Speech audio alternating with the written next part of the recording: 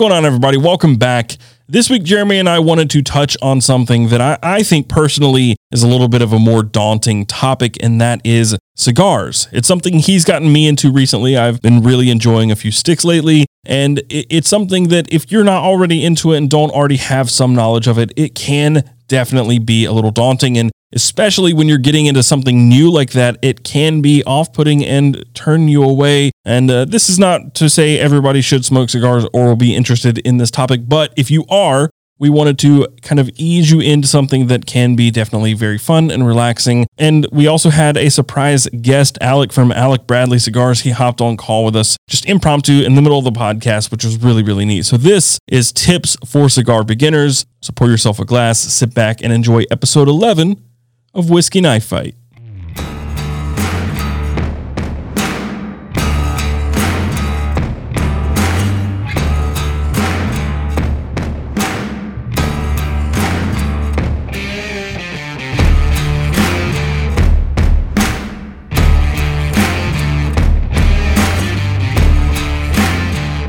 What is up? What is up? What is up? Hey, it's still a mad YouTube has today. a mad delay, dude. It's still counting down on YouTube. Yeah, it's always been that way. There we go. Trying to separate out my chat on YouTube so I can see what the hell's going on. Huh? I was digging around in my bag trying to find something before we went live. Pop out chat. Pop out that chat. Pop out that chat. Come on, chat. Do you have two monitors set up or just one? Just one. I just got my laptop in here. This is my cigar room, man. I don't have like the multi-monitor setup in here. I don't have a multi-monitor setup either because I've switched to my MacBook. Ah, the MacBook life. Welcome to the dark side, my friend. Welcome to the dark side. AB Cigars is in here already. He says, I'm here to learn about cigars. And that bitch blends and owns a cigar company. You're not going to learn anything from me, bitch. You know more than I do. Wait a minute. I need to kick him. Don't kick him from the chat. I got to ban him from the chat. Don't do that. Don't do it to AB. He's a good guy. He banned me from your chat. He banned you because you were being a dickhole on my live stream. I was not. I was just being my normal. You were trolling, bitch. You were trolling. Yeah, he banned me.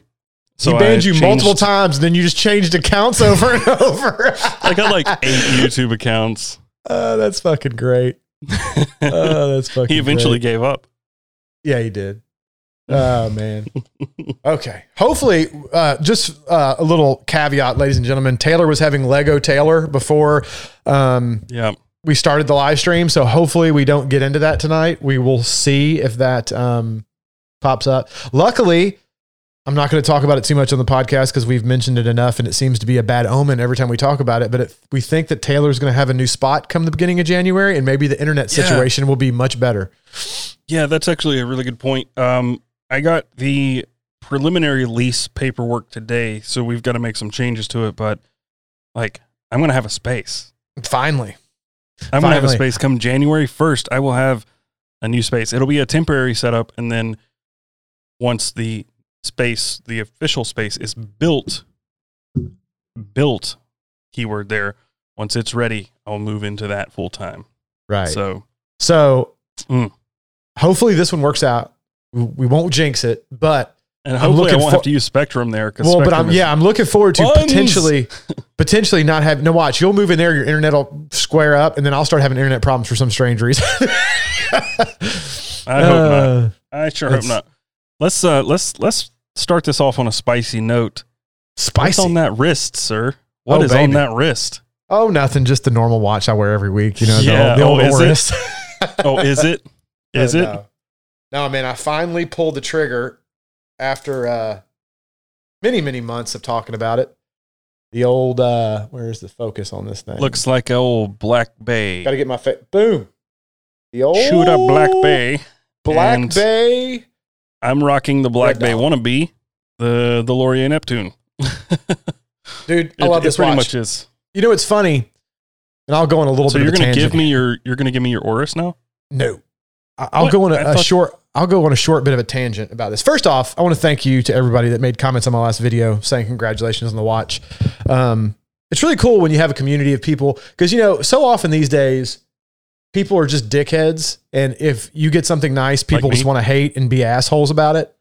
So it's really cool to see people that are like genuinely happy when somebody gets something cool and they're like, oh man, congratulations. That's awesome. You finally did it. And it's just cool to hear that there are good people out there that aren't just fucking assholes.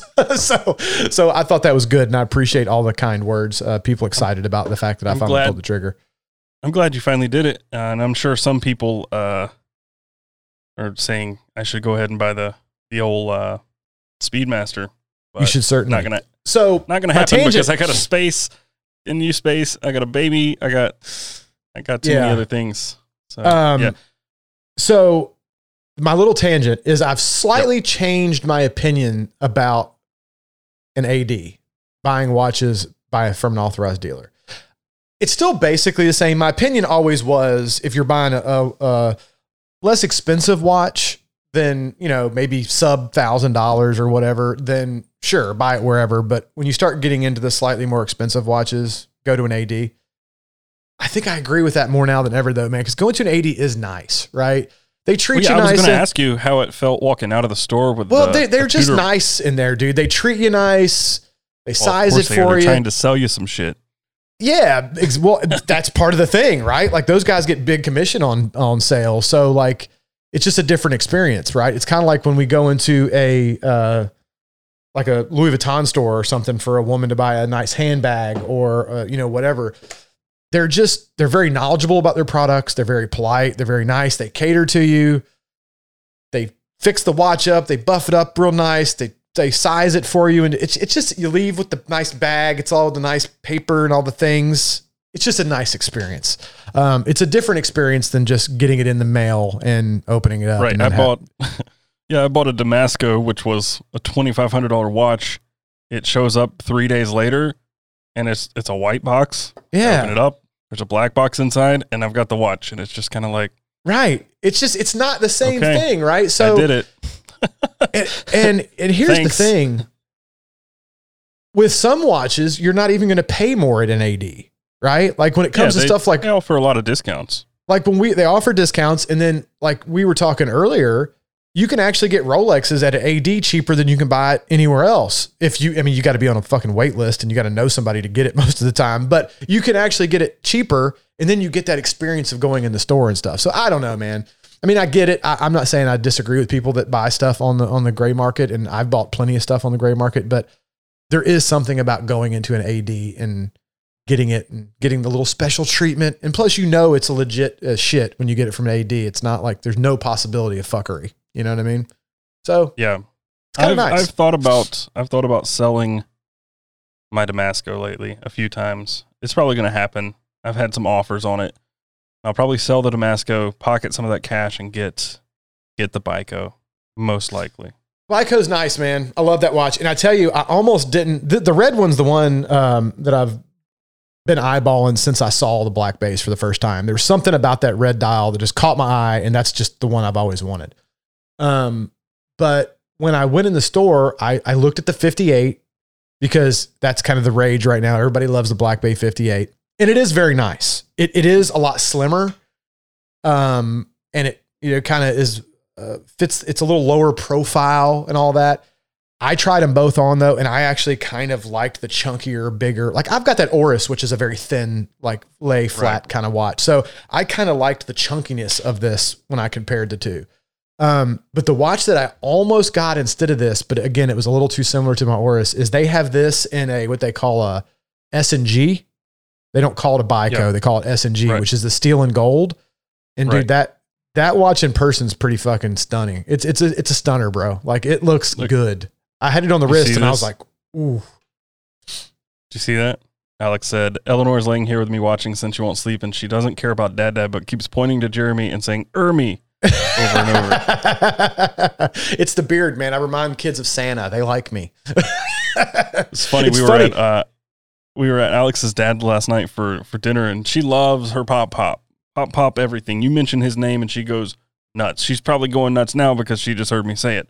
But he was holding her and she looked at the wall. And there's a picture of Santa and she goes, pop. And he looks nothing like Santa. Nothing at all like Santa. It's just hilarious because she kept pointing at it and saying pop, pop, pop, pop. But, that's awesome. That is awesome. But yeah, that's funny. The beard has one of two effects on small children. Either they really love it, and I think they might think I'm Santa or something, or it freaks them the fuck out. And they're like, what the hell is this Bigfoot looking dude standing here? So it's very polarizing with the children. I've scared plenty of kids unintentionally. And I've also, a lot of kids have just kind of gravitated immediately. But anyway, to finish my spiel, in the pocket? The S&G is really nice, and that damn Speedmaster that I was telling you that you're one of your favorite. What's the one with the white dial with the racing? Yeah, Speedmaster Racing. That one is very hot, but if I get one, I'm just getting the Moonwatch, maybe a Sapphire Sandwich, maybe Hesalite. I really like the acrylic on these Lauriers. So you got to go Sapphire Sandwich, dude. What's in your pocket? Let's go. Let's go. Of course. The old Benchmade 940. Yeah, I've been carrying this since they sent it to me, just because I always like to get a good feel for a knife before I review it or talk about it or anything like that. And dude, I really like it, man. I really, really, really like it. I'm kind of mad that Zach didn't send me one. It's all right. He sent me a lot of knives this year. I was about to say, dude, you could never get mad about anybody not sending you anything. You have about 1 billion knives. This is not a Civivi, but it reminds me a lot of Civivis, and I'm pretty sure it's manufactured by WE. This is a Ferrum Forge Stinger. I talked about this in my best knives under 100. This was my pick for the best knife under 100. But the reason I say that, and I'm saying it because you said what you just said, I got an email from Civivi saying that their package to me should be here by Friday. And I have it on good authority that there are 22 knives in that box. Jesus Christ. 22 knives. That is so many knives. Just what you need, 22 more knives, right? I'm going to have to get another toolbox. Like, what? But yeah, this knife, unfortunately, I love this knife. And the reason I say unfortunately is because I want to recommend it to everybody because it is a ridiculously good price for a knife like this. Nitro V steel, bearings, flipper, liner lock, choil, just perfect ergos. Mm-hmm. I think they're $90 and out of stock. Well, because of course they are. They weren't until I dropped my video, and now they're nowhere to be found. So that's what it was funny. Before I dropped my gift guide, I checked to make sure pretty much everything that I put in there was in stock. And then somebody commented like the next morning, they're like, half the shit you put in your gift guide's out of stock. And I'm like, well, dude, it wasn't when I posted it because it was when I checked.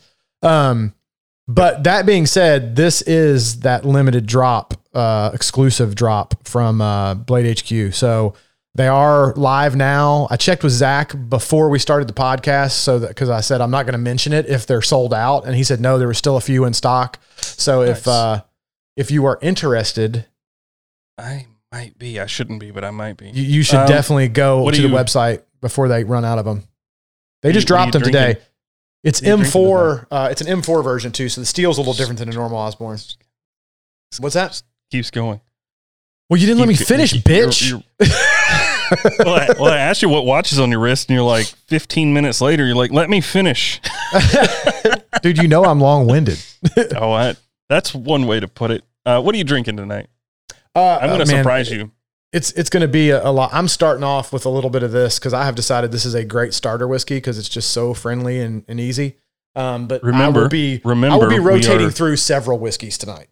Remember, we are also an audio-only podcast, so for the people who are not visually satiated, what might you be drinking? It is Glenmorangie, extremely rare 18. Is that better? I think I mispronounced Glenmorangie. No, I think it is Glenmorangie. I think that's how you pronounce it. It's their 18. I'm gonna break your heart. What? Little nip. I'm gonna be drinking a beer tonight. Oh, it is not a Truly. Okay. This isn't whiskey beer, or this isn't beer knife fight, bitch. Is all I'm saying. Yeah, well, I almost grabbed a case of Truly instead of this today, but got to roll your IPA sometimes, hazy ones especially. This one's got a lot of particulates. I'm not going to drink it out of the can because I'm going to make you feel like at ease by drinking it out of this whiskey glass. You know what? I appreciate that, Taylor. You're looking out for your boy. Yeah, I know. Somebody just said, you "What get am I triggered smoking?" pretty easily over. I'm starting with finishing off what I was smoking as I was setting up for the day and stuff. It is a Parla de what the hell are these things called? Perla de Mar or Para del Mar. I'm sorry, Perla del Mar. This is same one I was smoking some of last week on the podcast. This is a new release of these Perla del Mars that JC Newman's doing with a Corojo wrapper, box pressed. I'm really enjoying them. I like them a lot better than the old versions of this cigar. So I've been enjoying them. I'm smoking the shit out of them. I can't decide if I'm a fan of box pressed or not.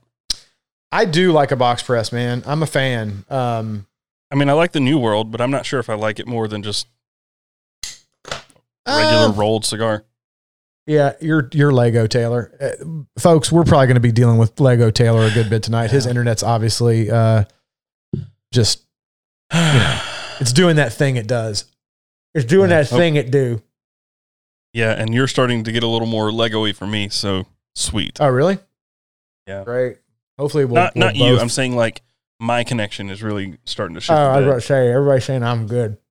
Yeah, you're good. Well, hopefully at least, being that I'm the pretty one of the show, hopefully at least I stay clear, and then, I'm not smoking anything tonight, but if I were, I would be smoking this right here.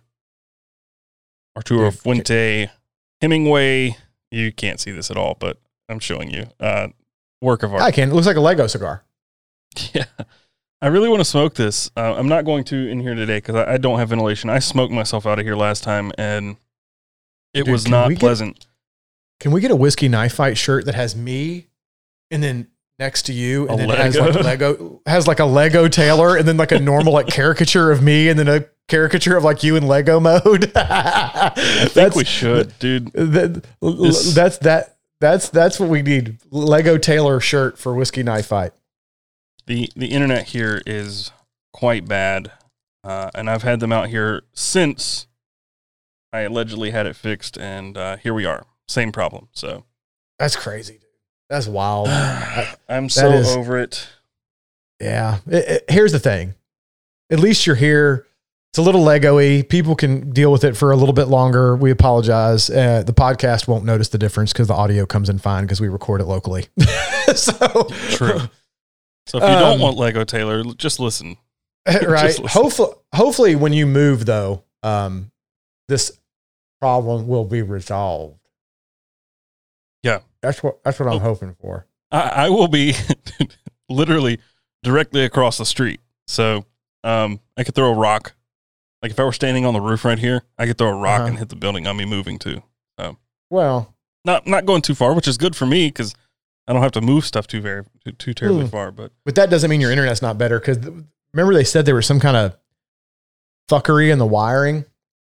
Yeah, that they couldn't. So they probably didn't find it or fix it completely. Yeah, I will be separated from this issue and hopefully on Windstream. The guy who owns the building that I'll be moving to, I guarantee you, if he had a problem like this, he would probably kick their door in. Because, I mean, we're talking, the money this guy deals in is several magnitudes larger than anything I do. So if internet were to affect his business, he would probably come very close to murdering someone. Not really, but maybe. I mean, I don't know. But yeah, it's important business, and mine is less important in the grand scheme of things. So I'm sorry. Yeah. I'm just noticing the comments, and somebody's in here going, everything is awesome because of the Lego movie. Everything is awesome when Taylor's Lego man. Everything is awesome. Haven't you ever seen the Lego movie, dude? Yes, I have. I'm groaning for a reason. Oh, I think that everything is awesome was fucking great. It made me chuckle. I couldn't help it. I was like, that's so funny. So funny. So good. But just leave it small like this. It's harder to see Lego at a distance like that. Yeah, great. When we zoom in, the resolution looks worse. Yeah. Well, hopefully this will be resolved. The move-in date for the next space is January 1st. So I don't know how that plays out in the scheme of our podcast, but I think if it's fixed, I think people are going to miss Lego Taylor. They may, but I won't. So the 8th would be, the first podcast would be actually a Friday Night Live on the 8th of January. So I will be moved in and settled by then. Hopefully. Very good. Very good. But that'll be nice. All of that aside, let's get to the point here, because the crux. The crux. Yeah, because what was today's video about? To me. Oh, new cigars. Yeah, tips for beginners. And I'm here to help you because I am a beginner and you are so far gone that I don't think you know what it's like to be a beginner anymore. I would agree and disagree. I would agree. I heard your recommendations for what people should get as beginner cigars, and some of them are like, Texas Lanceros and shit. So no, well, but look, guys, before I went to the cigar shop, I asked Jeremy for recommendations for beginners, and this is what he told me to buy. He said, "Don't buy anything else. Just get this." Yeah. La Flor Dominicana. No, I did not tell you to buy that. You're such a fucking liar. Ligero. Granu. Ligero. I definitely did not tell him to get a double Ligero LFD. I actually warned him that he better eat something before he smokes that bitch, because if you haven't ever had an LFD cigar, especially the double or triple Ligeros, they'll kick your teeth in if you're not used to nicotine. This is a 6x64? Is that how it's said? Or a 64x6? If it's a 64 gauge, that is a fat ass cigar. Like, it doesn't look like it's that fat. It doesn't. It really doesn't. I don't know. Maybe it is. I don't know. I looked up this cigar online and it said it was a 64. It's pretty fat. I mean, here's a Camacho next to it, which is, I don't know if I've got the size. I think the Camachos are like 50s, 54s, 50 to 54 max, somewhere in there. Am I too Lego for you to see this? No, you're actually clear at the moment. Somewhat clear, at least for me. It's a beef box, dude. Okay, listen. I know we don't go to chat, but I need to. Yes, you do. Literally every podcast. It's true, I do. So I'm going to stop saying we're literally every single one. Here's my question though, because this is why Taylor says he thinks that I've completely lost touch with what it's like to be a new cigar smoker, because I've been smoking cigars for damn near. You do smoke 4 or 5 a day, so. Well, not always, but I definitely smoke a minimum of 2 a day. Sometimes as many as 3 as 4. You're absolutely right. But I've also been smoking cigars for damn near 20 years. So it's been a very long time since I've been a newbie. And I was a cigarette smoker before that, and I dipped and all these things. So, needless to say, being a virgin to the tobacco industry is long in my rearview mirror. So the reason Taylor says that I've lost touch is because one of the cigars, and this is why I said I'm curious to hear what the chat has to say if people in chat have smoked this. One of the cigars I suggested is a good beginner cigar because I think it is a relatively easy smoking, milder cigar, is the Camacho Rum Barrel Aged. I think it's Nicaraguan. About a medium. It's about a medium bodied cigar. Probably I would err on the fact of maybe even mild to medium at certain points, probably more medium.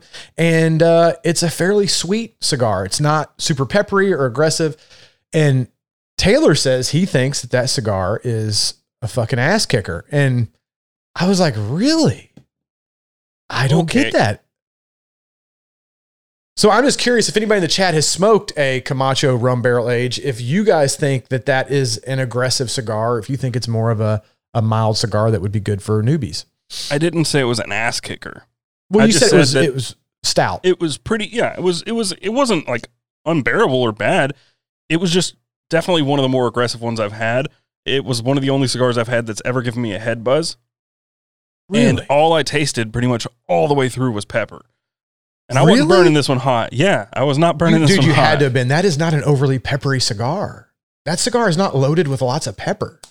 I mean, here's the thing. Taste is subjective, right? So I'm not, saying that what you tasted is incorrect. But I'm just surprised to hear that. I do not get a ton of pepper. Just saying, there are people out there who... Yeah, I said it's medium. That's what I said. I said it's about a medium-bodied cigar. Yeah, but if I'm saying... Okay, that's not really the point. I think less of the point for beginners is which cigar to buy. Like, I think it's an important factor. You should start with stuff that's a little more mild, sure. But I don't think one stout cigar is going to turn a newbie away. Maybe if they're like Peter and just suck the thing down and make themselves sick with it. Right. But I think there are definitely milder cigars to start with than that one, for sure. That's not one I would recommend to a beginner. As a beginner, that's not one I would recommend. Just saying. That's all I was getting at. No, but I was just giving you shit because I like curious. to say that, you know, you're too far gone. No, I get it. No, and there's a question of if I am, right? Which is why I said I'm curious to hear what other people think, because if 100 people are like, yeah, Jeremy, you're crazy, that cigar like gives me a buzz every time I smoke it, then I'm going to have to reevaluate some of the stuff that I think is because I mean, that's one that I've recommended to people before, like for people that are not super into cigars. Brandon Hartman gets it. He says he's not saying you're wrong. He's just saying you're not right. Correct. So I did pick up some beginners of what Derek, the Cigar Loft owner, recommended. I think some of what you recommended and things that I've tried that I think were pretty mild. So one of them was not this LFD, by the way. No, that is definitely not a beginner. This is going to be my celebration cigar, either for my son being born in a couple of months or 200,000 subscribers, or probably both at the same time. Well, let me just say this. That cigar right there, if you thought the Camacho was peppery and gave you a head buzz, you're going to need to make sure you have a good meal on you when you smoke that. Yeah. Oh, yeah. Those LFDs are notoriously a little more on the bold side. Yep. But see, I love them, though. They're good cigars. Got my wrappers. Nice, dude. What wrapper is that? Quite a few in there. There's a Cookie Monster, Death Bucket 2, New World, the Camacho wrappers in there. Probably something else. Huh. Quite a few. So, you know, going on the kind of beginner cigar thing, right? An interesting topic, because there's a lot of debate in the beginner cigar category, I feel like, because, and we've talked about this briefly in the podcast before, but, you know, we figured we'd do a whole episode and dig a little deeper. A lot of people think and tend to go directly for Connecticut's for new people. As soon as you say you're a new smoker, they want to recommend a Connecticut, much like that Camacho Connecticut. You don't like Connecticut's? There are some Connecticut's that I do enjoy, especially with coffee. I don't particularly like Connecticut's with whiskey, although Alec Bradley, I do that all the time because the fucking cigar company's Alec Rubin from Alec Bradley. And I don't know if he's still in the chat, but he was saying the other night that he really enjoys Connecticut's or like a mild type cigar like that with an Islay whiskey. He thinks that when you're drinking a stubborn scotch, like something like an Islay that's got a lot of real bold flavors, smoking a bold cigar with a lot of pepper and chocolate and stuff like that, you're just butting heads and it's just too much. And you need to smoke a cigar that kind of just gives in to the whiskey and doesn't fight it. Right. Yeah. So there was a reason I actually wanted to do this podcast, because we've been back and forth over, talking about whiskeys and like Scotch versus bourbon and all these different topics. And I'm like, I'm not ready for that. I'm not ready for that.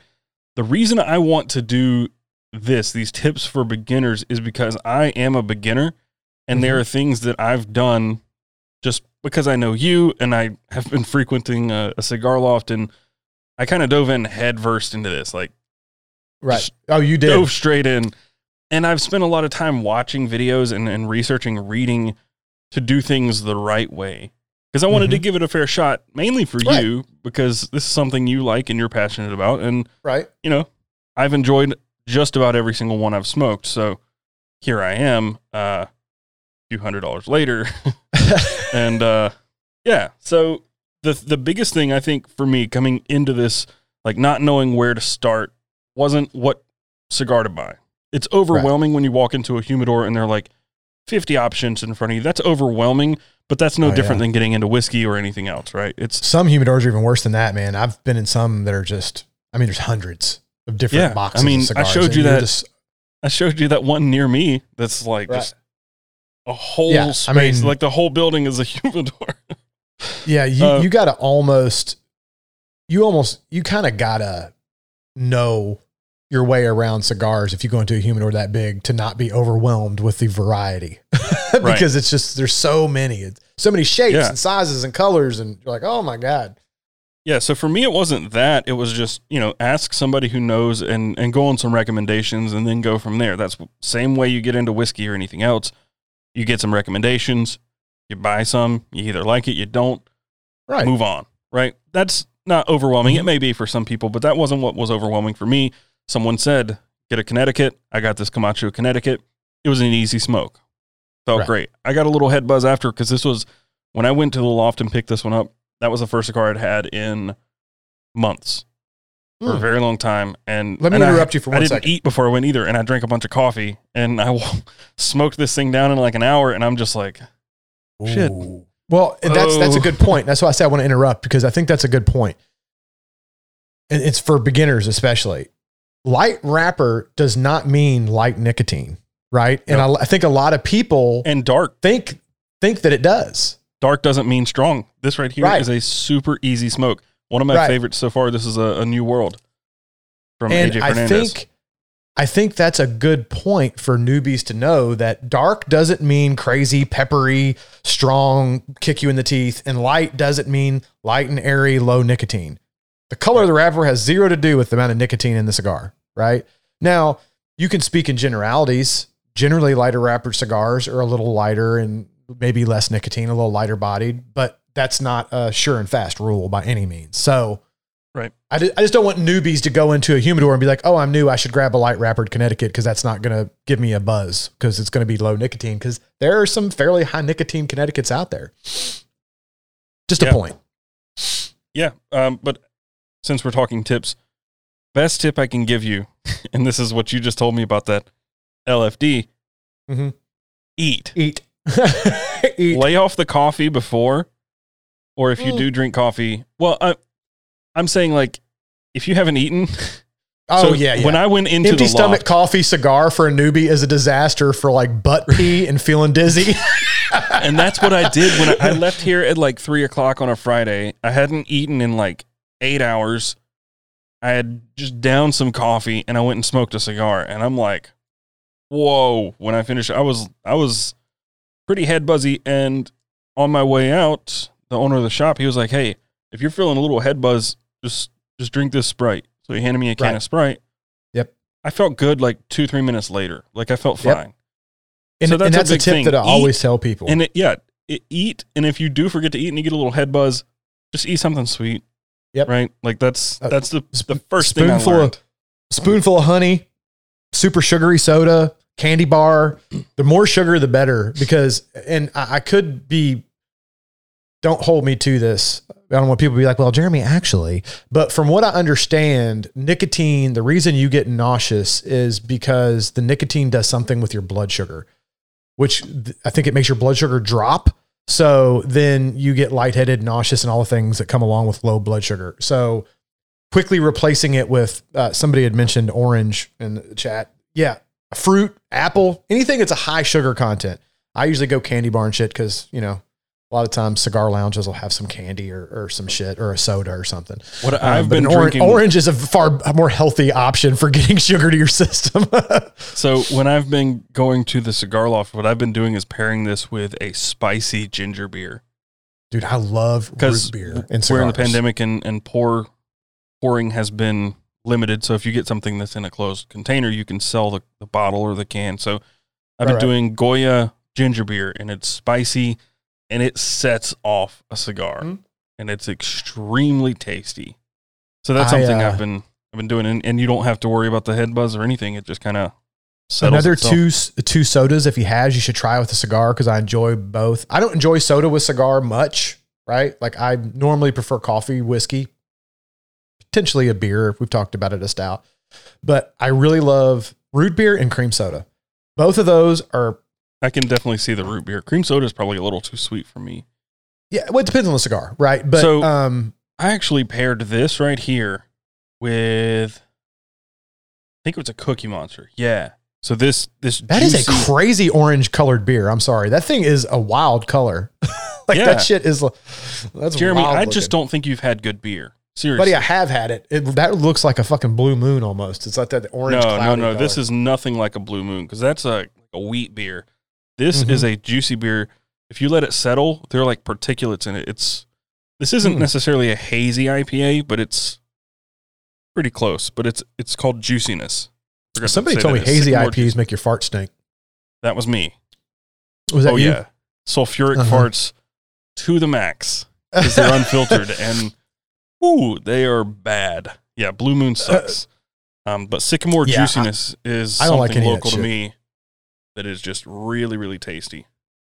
Man, every time I drink this Glenmorangie, I get more citrus. I get a lot of citrus in that whiskey. It's good. It's a great. What I was saying is this is a very citrusy, like juicy citrusy beer. And for some reason, we're both drinking citrusy drinks. Yeah. Some reason this just set off that Cookie Monster. I don't know what it was. My buddy was there and I made him try it too. And he was just like, holy shit.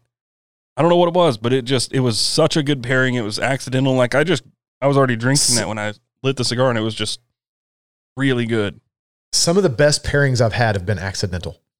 You know, it's just, you happen to be drinking it and you're like, oh, what the fuck just happened there? That was magical. Like sometimes it's you can a lot of times pick what you think will probably be good or to be good, but sometimes you just hit those, something just lands just right and it's delicious. Well, it's unfortunate because I was also smoking one of these. Oh my God, Alex. The DB2s. Stop the Death texting Bucket me. 2. It comes through my computer now and it's just like bang right in my ear. I don't even know how to turn on. I don't know how to turn on. Unless she's talking dirty to you. She can't do that in chat. Yeah, no, it's just bang right in my ear like 8 times in a row. But no, it was unfortunate because this right here is a ridiculously good smoke. Yep. The Death Bucket 2, so good. Death Bucket 2. And there is a very similar beer from Sycamore called Mountain Candy, and it's a really good beer. But I was drinking that beer and smoking the Death Bucket 2 the other day, and it was just pure bitter garbage. Like it was so, I guess the word you use is acrid. I don't know. Yeah, it was just like it dry goes cotton to mouth, like just. It was awful. When I say acrid, because sometimes it goes to like, you know, like if you eat the char off of a steak, and I don't mean like a nice charbroiled steak, but like if you get a chunk of like char, like all black, like a little piece of the fat that got totally burned to black, and you eat it. I love that. It's just kind of, it's got this kind of acrid, bitter flavor though. Like I don't know how to. I don't like it if it's totally black. It tastes like fucking charcoal. This was like, God, I don't even know what to compare it to. It was awful. So bad that I put the beer up, waited a minute to take another drag, and I switched to whiskey. Something else I just saw in the chat, which is another good tip for beginners. If you want the best chance for a cigar to be great, right? Eat a steak dinner. Somebody had just said his steak dinner to go with cigars. Man, to me, that is the best pregame meal for a cigar. There's something about a good steak dinner with a cigar after. I don't know if it's the fats in the steak or what it is, but man, some of my best cigar experiences have been after a nice steak dinner. So what about... And Mexican food is horrible before a cigar. What about that cigar could have made that so bitter? Because even after I stopped drinking that beer, it was bitter. And I had 5 Guys for dinner before that. So that should be a pretty decent. That's like, it's beef. Yeah. It's good. But it was just bitter all the way through. The first one was amazing. The second one had a lot of bitterness to it until probably. And which cigar was it? The DB2? Yeah. I still enjoyed most of it, but that first like half of the cigar, so the first third and then the second, like the first half of the second third was just like almost unbearable. I almost stopped smoking it, but I didn't want to because there's a few things that I have found that, like I said, this doesn't fall under what you said because you said you had a burger, but I found that if I eat Mexican food or anything super spicy, it kind of fucks with my palate a little bit. And like then when I smoke cigars, I had hot sauce and jalapenos on the burger. Oh, a bunch of jalapenos. Yeah, I mean, it was that. I don't know. I found that anything super spicy like that kind of messes with my palate. And then if I smoke a cigar after, it tastes more peppery than it should and hotter and kind of spicier and a little more bitter. And it just kind of fucks with the flavor profile if I've eaten anything super spicy, like, which is why I don't generally like to eat Mexican before I smoke a cigar. So it could have been the jalapenos. It might have messed your palate up a little bit. And then after you got through half of it and had time to really, get your palate washed out good, then maybe it came back around. That could have been it. You could have been smoking the cigar a little too hot. I don't think I was doing smoking that. Smoking a cigar hot will make it bitter. Yeah, I've been there, done that. I don't think that was the issue. Could have been, maybe. I don't know. But yeah, going back to what you said a little earlier about pairing, one thing I've enjoyed, especially like if I feel the cigar I'm smoking is a little much, I will go get like something like Ardbeg, and it really just dumbs down the cigar to a point where it's like, bearable if it's a little more than what. Yeah, if it's a little more than what you expected or not the flavor you were hoping for, whatever.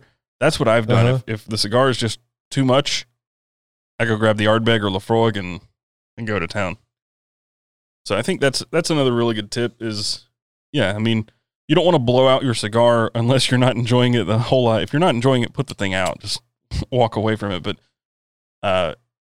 if you're just maybe a little overwhelmed by it, maybe pour something a little stronger.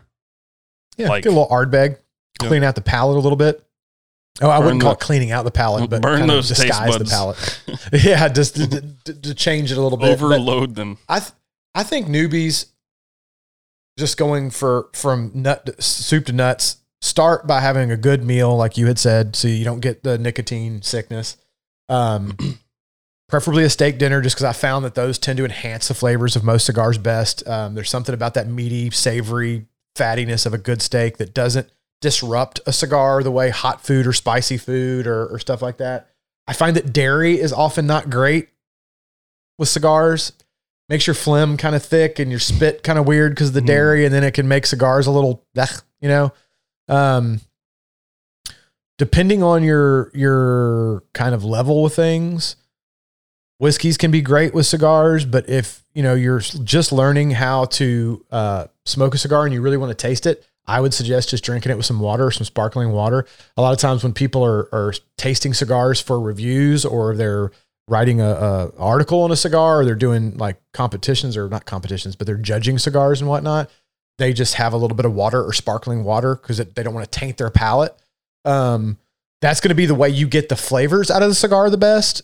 I don't know if that's necessarily the best idea for a newbie, because maybe you want a little bit of whiskey, like you were saying, to take the edge off a little bit because you're new to it. So just know that when you smoke a cigar with coffee or whiskey or anything like that, it is going to change the flavor of the cigar. It's not going to be the truest representation of that cigar. And if you really want the truest representation, stick with water and or some sparkling water or something light like that. The other really, really, really, really big tip, and you've mentioned smoking too hot lately, but the biggest tip is I had to look up, and this, I have no shame because I just didn't know. I had to look up how to smoke a cigar just to make sure I was doing it right.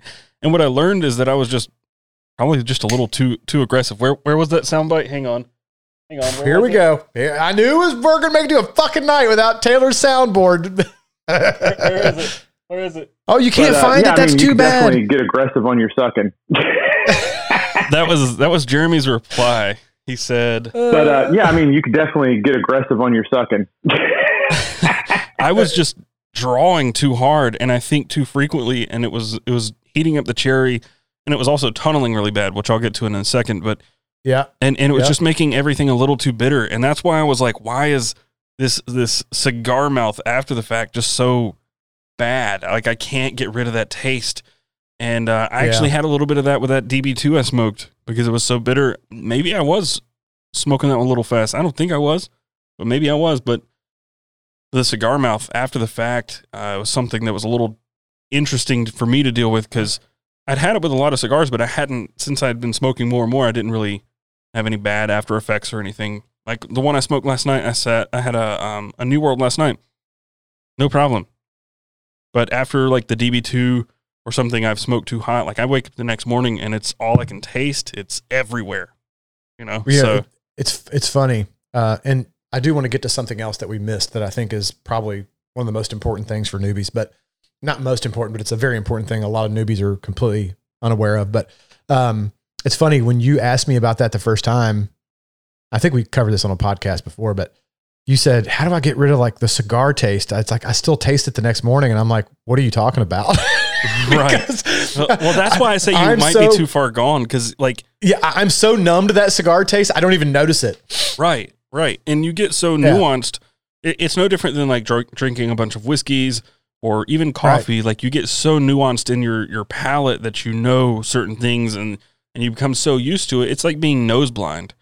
Right. Like if your house smells like shit 100% of the time, you don't really realize that after a while. But anyone who comes in is like, this place stinks. Like what the fuck is going on here? It smells like a bucket of dicks.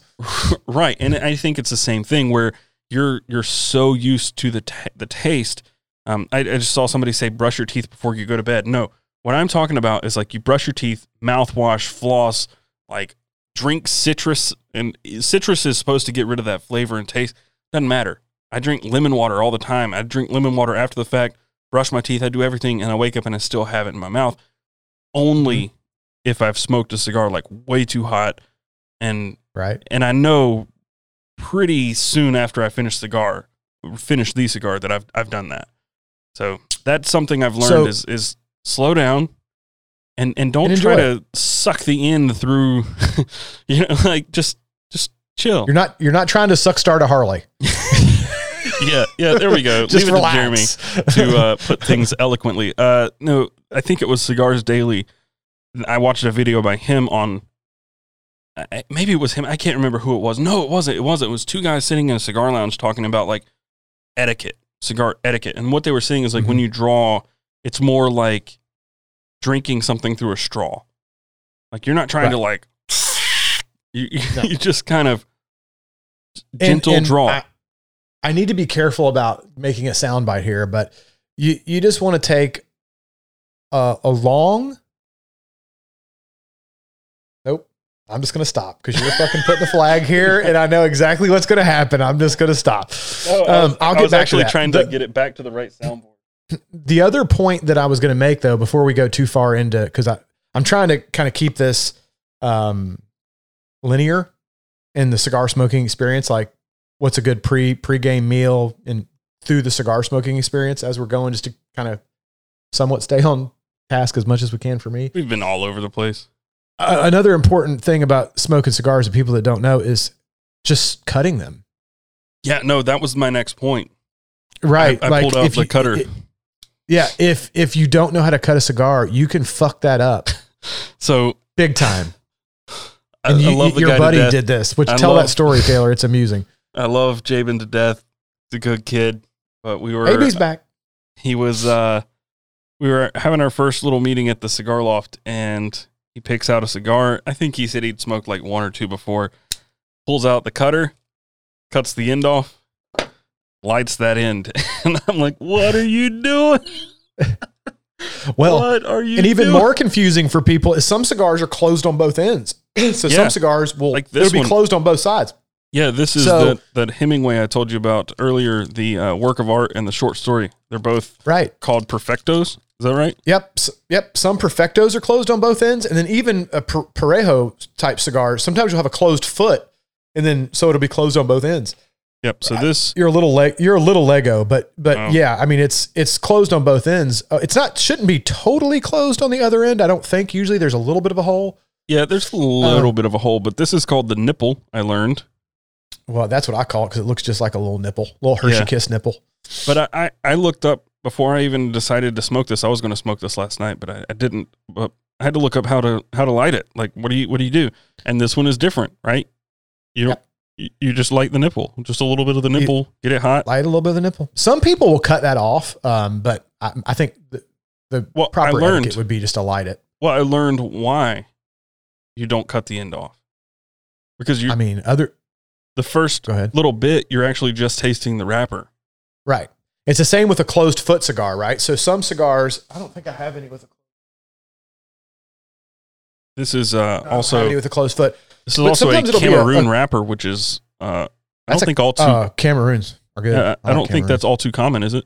Cameroon wrapper. I mean, it's not uncommon. AJ Fernandez has a New World Cameroon that has a Cameroon wrapper that's real good. It's like a green label cigar. But I really want to smoke even this right closed now. foot cigars, right? So sometimes it's not tapered like that, but they'll just the wrapper leaf will just wrap over the end of even like a Parejo, like a normal shaped cigar. The wrapper leaf will wrap over the end of it, and it's like a closed foot. And, you know, a lot of times when you light a cigar, a lot of people will toast it prior to what they call toasting the cigar before they go to lighting it, which is just kind of like lightly charring the end of the cigar so it helps to get it even burn and get everything going. But with a closed foot, a lot of times people will go right to the puff because they want to get that hit of just the wrapper so that they can really taste the flavor of that wrapper. Much so like those Hemingways and other Perfectos. A lot of people like to taste that heavy wrapper influence on the first couple puffs, and they don't go to really toasting very much. They'll go right to the light. Well, there's a lot less to light there too, right? Well, yeah. Sometimes those are a little tricky to light because there's such a little bit of to light there that they don't want to get going right away sometimes. But the thing about the cutting, though, you were saying your friend cut and then lit the other side, which is not fun, the other side, the cut side, which is funny. Yeah. But another big tip is don't cut too much of the cigar. You don't want to cut past the shoulder of the cigar, right? So the shoulder of the cigar on like a Parejo is where that curve is. You don't want, if you cut your cigar and that bitch is flat and there's no taper, then you've really cut too deep, right? Right. You don't, I did that with one of them. You want to just, you just want to go, normally you can see the cap on a cigar. There'll be little lines. Sometimes it's a single cap if it's like a Padron, or sometimes they're double and triple caps. But you can see the little cap on the end of the cigar, and you don't want to cut past that because that's holding the end of the cigar together. And if you cut past that, sometimes you'll get unraveling issues where your cigar will unravel, and that's a real pain in the ass, which is why sometimes for beginners, a punch might be a better option, right? Because it's hard to fuck a punch up. I've still never used the punch. Still never punched a cigar. I always tell myself the next one. Fuck up a punch. I've always told myself the next one I'm going to punch, and then I never do it. It's hard to fuck up a punch. Punch is not a bad go-to for a beginner. But on something like this, like it's kind of harder for me to know where to cut on a torpedo. I was reading like a quarter inch, but I mean, you know, torpedoes are kind of tricky because it is different, right? Usually I'll cut as little as I can, and I'll take a draw off of it, like just a dry, and then if it's too stiff, I'll cut just a little bit more, and just cut until you get your draw where you want it.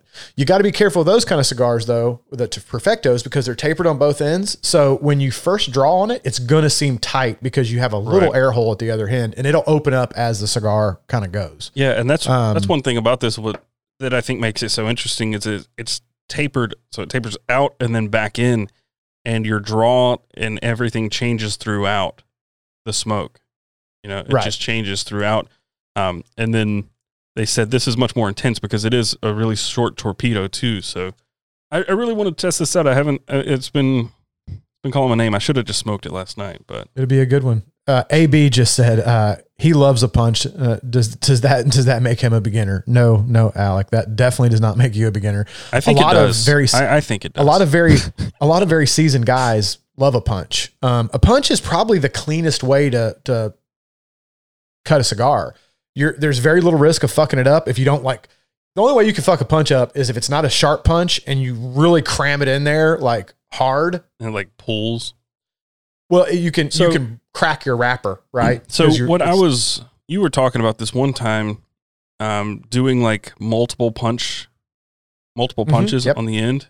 Somebody said like a Mickey Mouse, but I don't have enough room for that on most of these. Like most of these are like 50 it depends on the gauge. Cigar. Yeah. So a lot of times if you do a single punch, depending on the size of your punches, right? So some punches are pretty fat and they'll take out a huge hunk out of the end of the cigar, and then you don't normally have to do that. But with some smaller diameter punches, you'll punch it one time and the draw is just not quite right? It's still a little stiffer than you want. And then if it does, you can just go over to the right or left a little bit, or some people do the Mickey Mouse where they'll go up above it and imagine like the shape of Mickey Mouse ears on top and another circle. It's just giving you more open area at the end of the cigar to loosen the draw up a little bit. Yeah.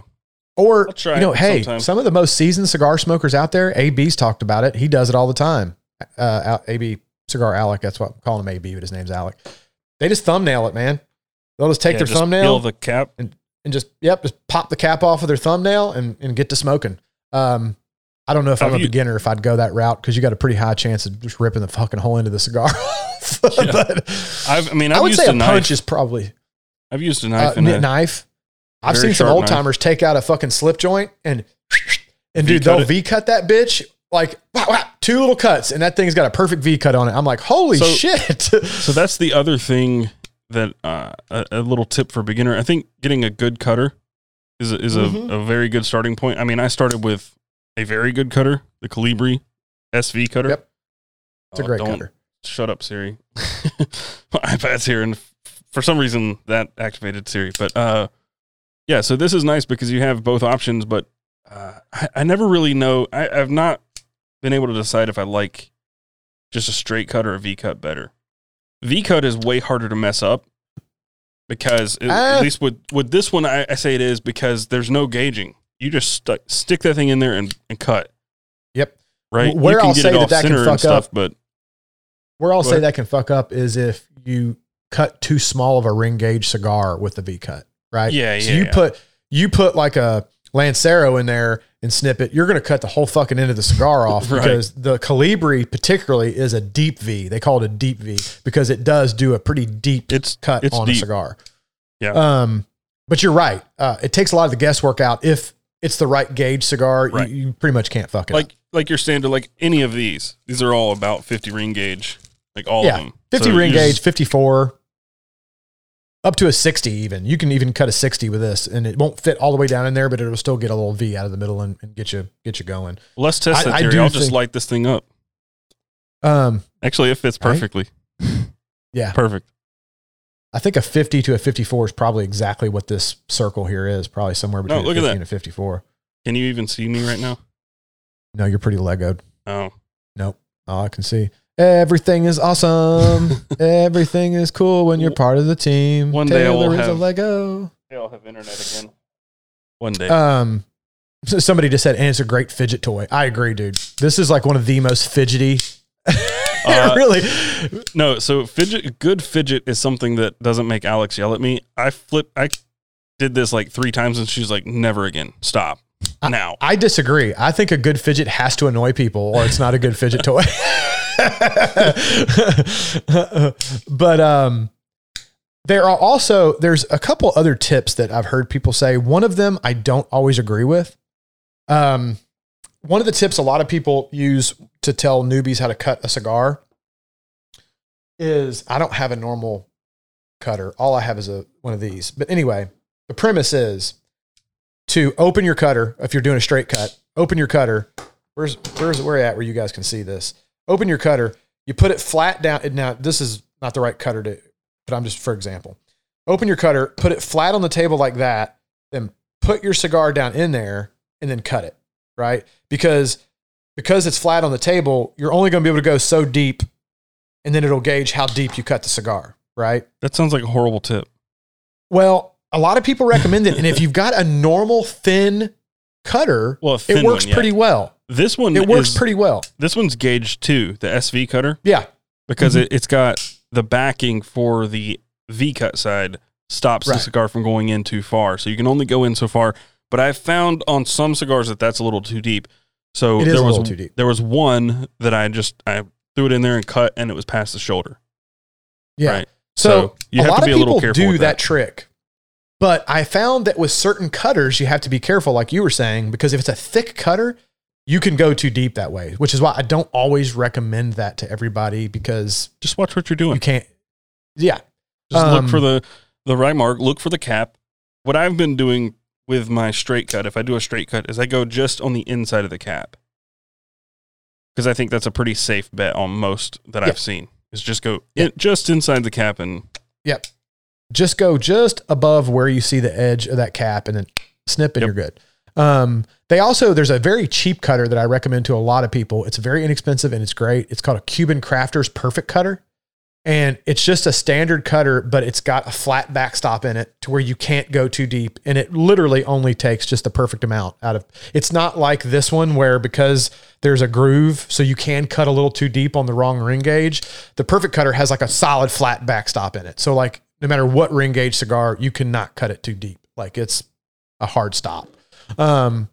So, just the point is, newbies, just mind your end of your cigar, pay attention to what you're doing. Don't cut past the cap. And when you're pulling on it, long and slow, buddy. Just take long, slow, pulls on it. You want to enjoy it. You're not trying to hotbox it. It's not a cigar. It's not a cigarette and you're on a 5-minute smoke break. Taylor's completely frozen, by the way, so I'm just going to keep talking. You're not on a 5-minute smoke break at work and trying to huff down a Marlboro Red. Just take it easy, long, slow pulls on it, and enjoy it. That's what it's for. So Trevor says soundbite. Yeah, I'm Taylor's probably locked up because he's too busy flagging the audio so that he can make sound bites out of me talking about taking long, slow pulls on stuff. AB says Taylor's hurting his feelings. Oh, he wasn't. You know what, man? I don't know. Taylor's having issues, but I could maybe send you a link if you want to jump on here for a few. If you're able, we could always see if that's a possibility. Taylor, you might have to go to Hotspot tonight, son. You're fucking. I just switched. That's why I went away. That's why I went away. Oh, you did? Oh, really? Yeah. Normally your hotspot comes back pretty clear. You're still pretty Legoed. 1 second. I'll be AB right back. says it's a different hotspot. His feelings are hurt that he wasn't brought on as a guest tonight because we're talking about cigars. Because Alec definitely has a lot of good tips. And I told him, I said, if he's available, we could probably send him a link real quick and he could jump on for a little while. Yeah, if he wants to. Let me go grab my hotspot. I'll be right back. Okay. Yeah, Alec, if you're around, man, and you're near a computer and you can jump on, let me know and we'll send you a link and you can jump on for a few and talk some stuff to the folks about cigars and tips from a proper cigar professional. You know what I'm saying? So just let me know in the chat if you're around and you can jump on. If not, it's no big deal, man. I know you might be at home just chilling. So, but just let us know. Get old AB on here for a few. So thanks, buddy, for jumping on real quick. I'm sorry we can't do the video portion, but like I was telling him, I don't know if you heard me when we were talking. I definitely want to have you back on one night and do like a proper video version with you on and talk about your cigars and all your thought. Maybe we'll do like a best way to taste a cigar or some shit. I don't know, some other kind of cigar based. Whatever you guys want to do, I'm in. But I do got to say, Jeremy, I listened to all your advice tonight. You know exactly what you're talking about. Oh, thanks. See, I'm not an idiot. Well, I don't think we've ever disagreed on anything when it comes to cigars. No, that's the thing that me and Alec get along, and I'll throw a little hint out there. And Alec, if I hope you don't get mad that I say this, but Alec is working on doing a Jeremy blend. We're blending a cigar. We're going to put out a Jeremy Sires cigar. I don't know what we're going to call it. We'll have to come up with a cool name, not just call it Jeremy Sires because that's boring. But Alec was the perfect person to do that with because AB cigars are great. We all know that. Come on. And B, me and Alec's palates are so similar when it comes to cigars. It's not even funny. Like we love a lot of the same stuff. So it made sense. It made sense that I was like, this is the guy that's going to hit the nail on the head with, having it the way that, oh, look, Taylor put in like a little, he's got the Kintsugi on there. can you still see the stream? Alec, are you watching I can see it, but it's just a little bit behind, but I see it now. That's super cool, Taylor. Put the Kintsugi, by the way, is it out yet? Have you guys dropped it? It launched a few days ago. It hit stores a few days ago. How's it doing? The first 2 production runs are sold out already, so people are loving it. I'm getting texts from everyone saying how much they're enjoying it, which is great. Dude, it's a great cigar. You sent me a couple I got a couple. I don't know if I'm allowed to say it. I got a couple somehow, some pre-releases. I got them through a person. I don't know who. It definitely wasn't Alec that sent them to me. And they were fantastic. You guys did a hell of a job. But so the production is actually even better than the pre-release ones, I think. So I can't wait for you to try the production. Oh, dude, I'm pumped. So I can't wait for Taylor to try it too, because I doubt Taylor's had an Alec Bradley yet. Dude, he did have a Tempest. I had a Tempest, right? And it was one of those that I was still just smoking way too hot. So I need another one. I got to go back to my shop and pick up another and try it again. So that's a perfect segue, Taylor. Yeah. Alec. Yeah. What tips do you have for anything that we haven't said that you can think of that you think that, new cigar smokers potentially fuck up when they're smoking cigars? I missed part of the stream just because I ate dinner, but the one thing I will say is if your cigar is going out constantly, you're obviously smoking too slow. And if your cigar is either charring on you or is just getting super bitter from smoking too fast, you have to find that perfect medium. Mm-hmm. I'm one that I love to smoke fast. Right. And I have to mentally make myself slow down because it doesn't matter what brand you're smoking. If you're smoking too fast or too slow, you're either going to have some charring or some weird issues if you smoke too fast, and it's going to go out if you smoke too slow. Well, and it's funny you say that. I've heard a lot of people in the cigar kind of realm talk about and each cigar is different, right? You have to find that happy spot in a cigar, right? So if you have thick tobacco in the cigar, you're going to want to smoke a little bit faster just because thick tobacco tends to go out a lot easier. So and if you have very thin tobacco, like a Connecticut wrapper, or even if the binder or filler, you're using a lot of Secos or even maybe some thinner Vizos, you want to smoke a little bit slower. So something like a Connecticut broadleaf, which is usually a pretty thick, dark brown, leathery type wrapper, that's one you can probably get away with huffing on a little faster. Exactly. Yeah. So a good way for Taylor to combat, the smoking fast is get something that's a little bit thicker in terms of tobacco. Well, and I think a big problem Taylor was having in the beginning is they go out, but I don't think I'm smoking too slow. I mean, I could be, but my problem, I think, is that it was a multifaceted thing. I think I wasn't fully lighting, which is something we'll come back to because that's something I want to touch on. But it was that paired with being outside and sometimes humid. I think the Alec Bradley that I smoked was when I was talking to you, and I think it was when that fog rolled in and it was just damp outside. So it was like 30 degrees and damp. Oh, well, yeah, because Tempest has, I don't want to say thinner tobacco, but more on the medium side. So when you have a lot of humidity that you're adding to that, it's going to go out easier. With any cigar, obviously. It's going to go out easier just because you have all that humidity. Right. So I have the that's what I was telling him of only being able to smoke outside right now unless I go to the smoke loft, which it's after they close. So I, kind of stuck, but it is what it is. Well, that's what I was telling Taylor the night that he was smoking that. He's like, man, I'm having a really hard time with the cigar. He goes, but a really thick fog just rolled in. Do you think that's affecting it? I'm like, oh, dude, absolutely. Yeah. Cigars are like big sponges, right? Yeah. So if you're in a super humid environment, like a thick fog rolls in, that cigar is going to immediately start just pulling in all that moisture, and you're probably going to get tunneling because the outside of the cigar is going to get humid faster than the inside. So the inside is going to be burning faster than the outside, and you're going to get all these fucked up weird smoke burning issues and stuff. And that's so Jeremy, tunneling has so been much about cigars. It's very impressive. See, you hear that, Taylor? Listen. I don't believe anything Jeremy says. So, dude, I've been smoking cigars for 20 years. Well, that's why when people try to call me out on videos and say stuff, I'm like, look, bitch, I've probably been smoking cigars longer than you've been alive. So you may or may not agree with what I'm saying because some of it's just personal preference, but don't tell me that don't know what I'm talking about. Your age is showing. That's the one thing I will say. When people disagree with you, it's always on personal preference stuff. Yeah. Yeah. I mean, and that's the thing. And that's another note actually I tell this to people with whiskey all the time too, right? Like when people are I've had a lot of people ask me like, how do you pull out flavors in a cigar? How do you pull out flavors in a whiskey and do this and do that? And one of my things I tell people oftentimes is, it does take time to develop your palate, but also like there is no wrong answer, right? Like if you are smoking a cigar and you taste whatever it is that your brain is telling you that tastes like, whatever your brain connects to that flavor, just write it down. That's correct. There is no wrong answer.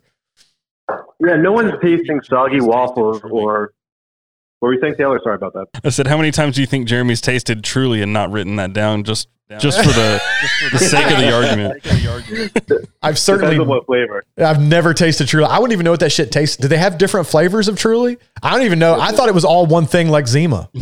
It's not. There's like multiples. No, there's lots of flavors. Oh, well, that makes it even fucking worse. It's probably all fruity shit too, isn't it? The best part is, I bet you would like it if you tried it. You probably would. I'm sure. Here's the thing. I'm sure I would, right? It probably tastes like a fucking fruit drink, like a fruit soda, like a grape soda or something. Like I'm sure it's good. It's just, I mean, get the fuck out of here. If you want to drink something, drink some whiskey, man. Like Truly, come on, dude. I wish you could see the whiskey around me right now. This is my first drink in 2 weeks, so I've been missing it.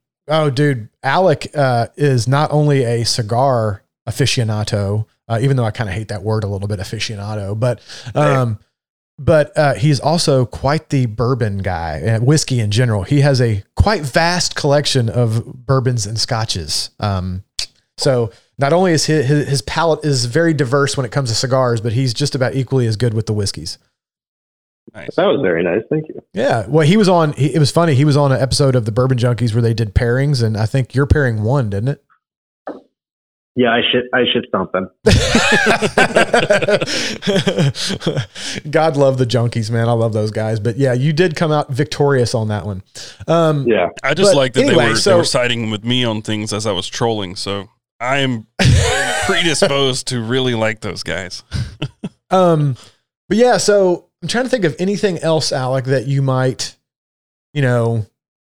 tips for beginners. Well, you covered cutting, which I love the tip that you gave on putting the cutter down on the table. That's a great pro tip for a beginner to use those thin straight cuts to learn how to cut a cigar that way. Mm-hmm. I've seen a lot of people use it. I've taught a lot of people that way. Mm-hmm. The analogy of which I don't want to soundbite maybe either, but smoking a cigar like bringing water through a straw is actually how I teach people to learn how to smoke cigars. That's how I taught Bradley, actually. Oh, okay. Yeah, so that was a great tip. And then lighting is really a personal preference, but you can really screw up a cigar by lighting it improperly. You can. If you get, especially in my opinion, if you don't get it, I feel like, to me, and correct me if I'm wrong, Alec, but overcooking the end is probably less of a sin than undercooking it and only lighting half the cigar. So one thing that we always do in our office is we actually intentionally half-light cigars just to make sure that everything catches up properly, because a good cigar, if you only light half of it, should be able to catch up no matter what. Really? Unless you're in some weird circumstance where you're outside and there's a lot of wind, or you're on your motorcycle smoking your cigar or whatever, like in the car with the windows down, you could have an issue then. Mm-hmm. But if you're inside smoking a cigar and you light, 3/4 of it, it should catch up on its own. They're made to do that. Awesome. Well, see? Yeah. And that's why you have the cigar professionals on the show, because they tell you shit like that. That's something that I didn't know, because historically speaking, I've always told people, make sure you get it lit good, because if you don't, you're not. You definitely should. It's just a test that we do to make sure that our cigars, that's quality control. Right. That's just straight quality control. Yeah. Because you're by lighting the whole end equally, you're just giving it the best shot at not doing weird shit. Right. Yeah, also, why smoking would you indoors. want to intentionally not give yourself the best experience? Right. Exactly. Yeah. Overcooking a cigar, this is a curious thing that, and I don't know if this directly relates to newbies, but some people get super bougie about what they light their cigar with, right? Yeah, we talked about this one. Right. People get so butthurt if they see me light a cigar with a Zippo. And I don't mean like a Zippo like the one I've got here tonight, which is a jet, which is butane, it's fine. But if they see you light it with a typical Zippo insert that's lighter fluid, they're like, oh, you've ruined it. That's the whole cigar's tainted now and blah, blah, blah, blah, blah. You've got to only light it with a fucking cedar spill that was cut on a full moon and dried on the west side of a mountain. And you've got to people get ridiculous with it, right? I personally don't notice a huge difference. As long as you get it lit well, the one thing I will add on this is no matter what you use is going to add some kind of flavor to your cigar, right? Even butane, which is supposed to burn the cleanest, still adds a little something. Mm-hmm. So at the end of the day, does it really matter?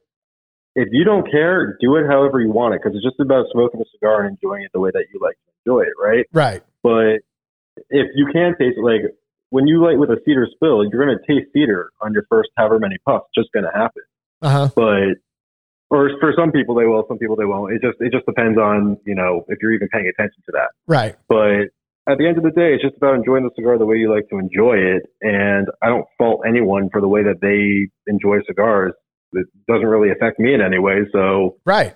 Whatever. And if I'll light a cigar with whatever I can get my hands on. Right. So fucking fire. There have been many times where I'm sitting by my fire pit and I'm like, I really need to touch this up. I really just want to lean down, but I'm also the main scary part about that is catching your beard on fire, right? It's like trying not to fucking. You're like, I put so much beard oil in my beard that I could have a Michael Jackson moment at any time, right? It's like a big fucking torch. So I have to be extremely careful. But I think it's funny that the guys that are super bougie and like to light their cigar with a cedar spill, I'm glad you mentioned that. A cedar spill imparts as much flavor change on a cigar as a Zippo does. It's just different, right? Well, I fucking love cedar. So I really kind of want to try that because sure. Cedar is and just, I mean, that's such a good smell. I don't know about taste, but it's such a good smell. Well, and that's one, that's one of the reasons they put it in humidors and stuff, right? Because it has a good smell to it. But it definitely, I've lit cigars with the cedar spill to see what the whole hubbub was about, and I taste that cedar spill in a cigar stronger and longer than I do taste the Zippo fluid from a Zippo. So I think it's so funny that they're saying you've tainted the cigar by lighting it with a Zippo, yet they'll light it with a cedar spill, which is still tainting it just in a different way. So yeah, I mean, I've lit my cigar with a natural gas stove before, so it really doesn't. Dude, anything you can, if it's hot and it'll get that tobacco cooking, fucking use it. That's my opinion. Exactly. I mean, I've used car lighters. I've used anything I needed to get my hands on. Dude, a car lighter. Do they still have those anymore? I mean, I definitely remember car lighters. I've not seen one in a long time. Very well, but I haven't seen one in a car in years. I used to do it in my car all the time. Is that still a thing? Are there any cars that actually still have those? Yeah. And when I had a Honda Accord, I did that all the time in the car. Mine doesn't. My Tacoma didn't even have one. And it was a 2013. I mean, they've still got the ports, right? All cars, that's what we use for ports. Because that's what you use to charge shit with, right? But they don't normally come with a lighter. They just have a little cap on it now. My truck's like that. It's got two of them, but they both got just little caps on them that you flip down when you want to charge something. A lot of newer cars have USB ports in them. Mine has a freaking 120 volt inverter. I've got one more tip for beginners, and then I'll jump off. Okay, shoot. Let's hear it. So a lot of people, when they're new smokers, think that a cigar might be too strong for them at the beginning. And a lot of times what they're equating with strength is actually an abundance of flavor. So a cigar might just be too flavorful for a newer palate at the beginning. Like if you drank higher proof whiskey versus something that's about 80 proof, the amount of flavor that it imparts on the palate is just overwhelming. So just be careful you're not equating nicotine strength with an abundance of flavor. Alec, that is actually, and that's why we had you call in, man. That's actually a genius call. And another thing I would add to that is don't judge a cigar right off the rip, because a lot of times the first quarter to half inch of a cigar is very different than what it settles into after it's had some time to warm up. Yeah. And your palate kind of gets used to your smoking, right? So after the first several draws, you kind of agreed. Yeah. You should always give a cigar an inch before judging it, just because your palate does need time to acclimate 100%. I actually mentioned that, I think, in my last, when I was doing a review of the 101, the Death Bucket 2, is that, the first third of a cigar isn't always my best tasting notes, because oftentimes it really, in that second third is, to me, when a cigar really comes to life. Like it usually that's the sweet spot when it really starts getting good, is in like the last part of the first third, beginning of the second third is when it really starts hitting its stride, in my opinion.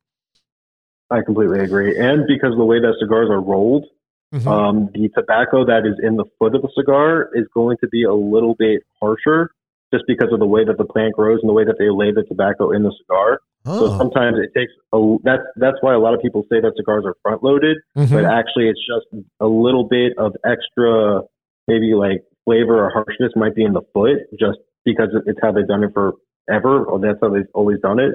And it could impart a little more bitterness or whatever it may be at the beginning of that cigar. So sometimes that's why it takes an inch whilst like getting into the cigar for you to get to more nuanced flavors. See, and that's why you have a cigar professional on here, because he's saying shit that see what I'm saying? That's good information there. It's funny you say that, because I was going to disagree with what you said. I watched your video and I was like, no, for me, like from the perspective of a beginner, it's always been like the first 3 or 4 draws where I get the most flavor, which is kind of in tune with what you said, but that's where I taste the most. And then once I get into the middle, and it may be me smoking outside and having struggles with humidity and stuff, but I always tend to have like flavor drop off towards the middle, and it's probably because I'm sitting here relighting and having trouble with it. But for me, so far, as a newbie, absolutely correct. You're always going to have the most flavor on the light, always. Okay. Well, go ahead. Sorry. Yeah. The middle is when it kind of, to me, hits its sweet spot, meaning and Taylor, to somewhat agree with what you're saying, the middle is when all the flavors start playing together and everything kind of rounds off usually and smooths out and everything gets good and you start getting the more nuanced flavors and everything gets happy. Like Alec was saying in the beginning, it's very punchy and strong usually. And potentially for a new palate, that's when you're, getting all these flavors that maybe toward the middle you're not picking up on because your palate's not very nuanced. I think that's exactly what I'm getting at. Punchy is the best word for it. Mm-hmm.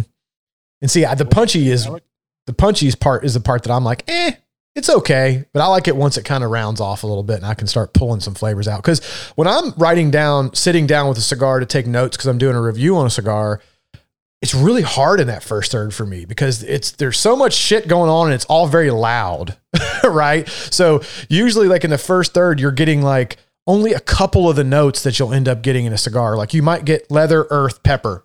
Like that's all you get in the first third. But then after it warms up and it smooths out and everything rounds off, starts playing, that's when you start going, oh no, actually there's a little bit of chocolate in there and there's a little bit of fucking berry or whatever. Berry's kind of rare except for that awesome cigar Alec rolled for the Bourbon Junkies. Had a really sweet fruit note in it. By the way, I know those are sold out, but god damn, those were good cigars. But that's when you start getting these nuanced flavors because the flavors aren't as punchy and everything's a little coming around a little more, I guess is the best way to put it. Absolutely. So, well, Alec, I appreciate you, brother. This was a last minute thing and I appreciate you like on a whim, just jumping on here. But for everybody that doesn't know, this is Alec Bradley or Alec Rubin from Alec Bradley Cigars. If you guys have not had Alec Bradley cigars, definitely go grab some. If you're drinking, he's just got the Kintsugi that just came out. We were talking about the fantastic cigar. It's kind of sold out right now, apparently.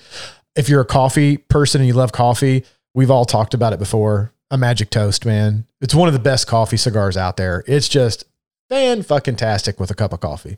That is a great cigar.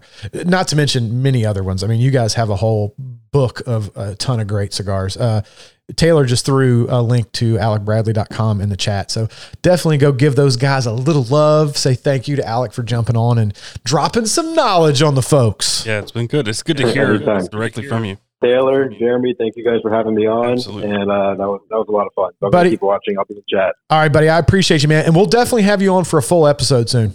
Absolutely. Awesome. Absolutely. Sounds great. I would love that. And I'm going to go get another Tempest and smoke it at the loft to give it a fair shake. Sounds good to me. I appreciate that. All right, brother. I appreciate you, brother. Okay, bye. Bye. Let me. For an impromptu, it was a little bumpy getting it going. We had to work out some technical details, but overall, I think it was worth the trouble because it's good to hear from him directly because it was somebody I can trust. Yeah. Well, it's, and that's why we say we want to have some guests on the podcast because as much as I'm an expert I shouldn't say as much as I'm an expert, but as much as I'm very knowledgeable on certain topics and as much as you're very knowledgeable on certain topics, it's always good to have true experts in the field, right? Like people that do this shit all day long to drop some knowledge and give some good information to people. Right. Just because of that, I tried not to talk too much because I knew that I was going to echo through your shit. So, right. No, I think it might not be too bad because if everybody's talking at once and stuff, it's not too bad. And if you didn't say too much, then you only have to edit out your talking. So hopefully the edit won't be too bad. Yeah, hopefully not. But I'm going to go grab another beer. I'll be right back. All right, word. So, but yeah, another big thank you to Alec for dropping in, brother. I appreciate you. Again, if you guys haven't tried any of their cigars, Magic Toast, man. That's all I got to say. That cigar is so fucking good. And the Kintsugi is really good, but I guess it's really hard to get that right now. Trying to think of some other ones off the top of my head right now. I smoked so many of their cigars and, I have this problem a lot. I smoke so many cigars that people are like, oh, do this or say it. And I'm like, fuck, I can't even think of a cigar name right now because it's like overload in my brain. I have too many brands to think of. What is that other Prinsadio? That's the other really good Alec Bradley. Speaking of the black market, it's funny. The first time I had a black market, which is one of their most popular cigars, I did not like it. And I even told Alec that. I'm like, dude, I love you. I love most of what you guys do. I'm not into the fucking black market. It's just not my jam. And then he was like, well, I get it. It's cool. Like not everybody likes everything. He goes, that one does have some weird tobacco in it that hits people's palates weird. And I'm not always into that. Then I went and I tried some more. It had been years since I had a black market, and I loved it. I called him. I'm like, Alec, I apologize. Alec, you're very welcome, brother. Thank you again for coming on. I had to apologize to Alec Bradley. I said, dude, why do I keep calling him Alec Bradley? It's Alec Rubin. Fuck. Bradley is his brother. They're called Alec Bradley because those are the two brothers, Alec and Bradley. It's okay. Jesus Christ. It's okay. I was talking about him the other day and I said Alec Ryan. I don't.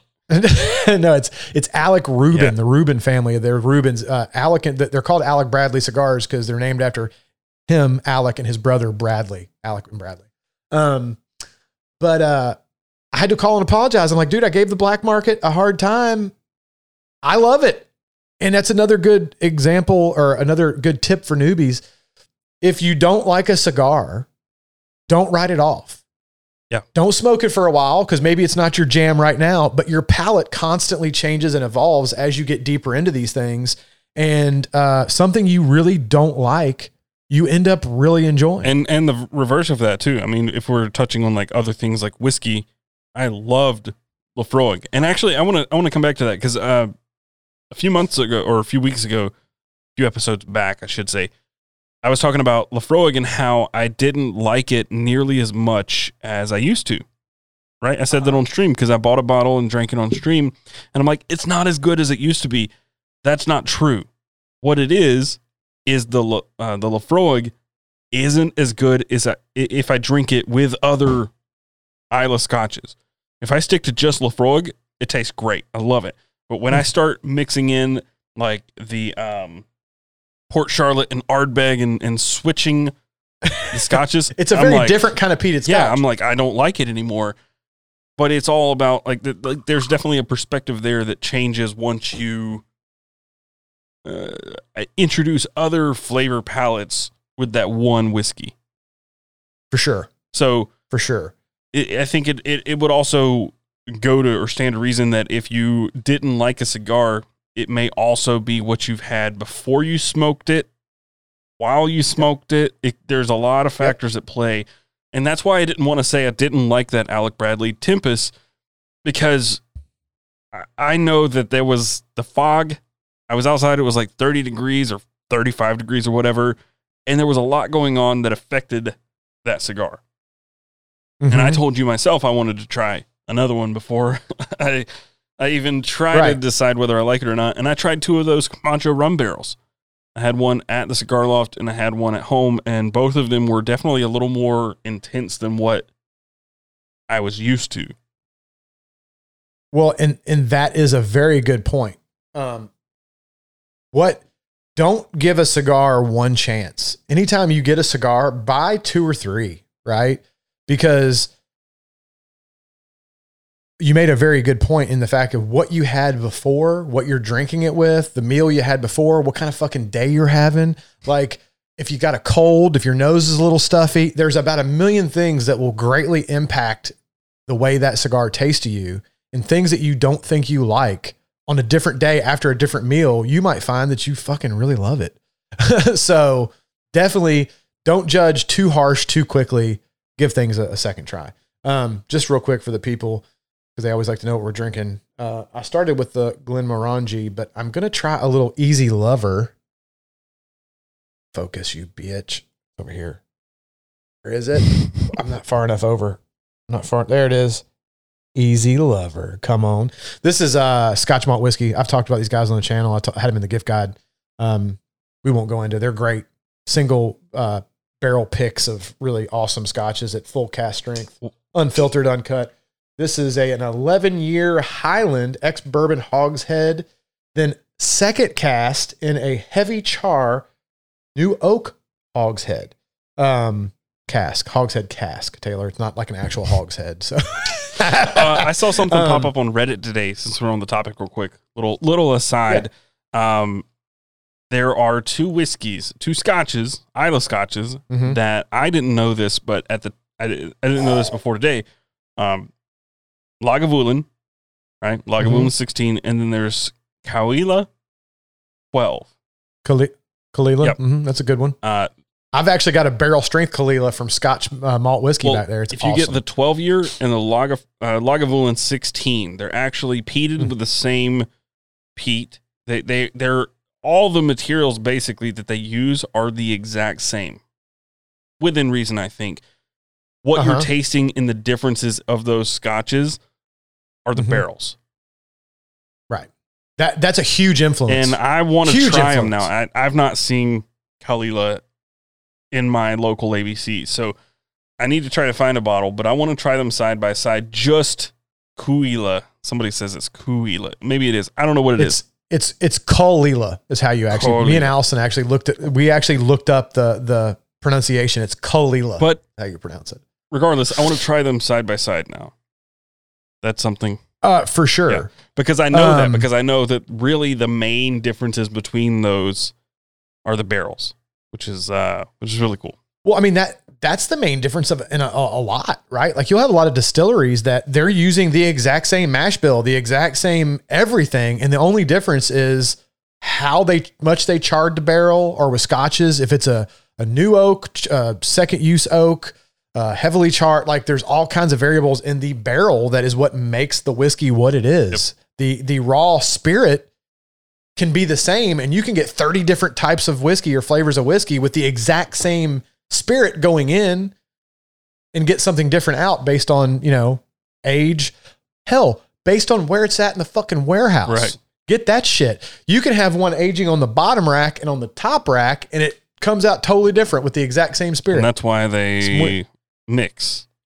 That's why they usually mix, right? Which is what's cool about Scotch malt, because, and I've talked about this, you usually get a blended product. It's still a single malt, but it's a blended product because they blend it together for a uniform flavor.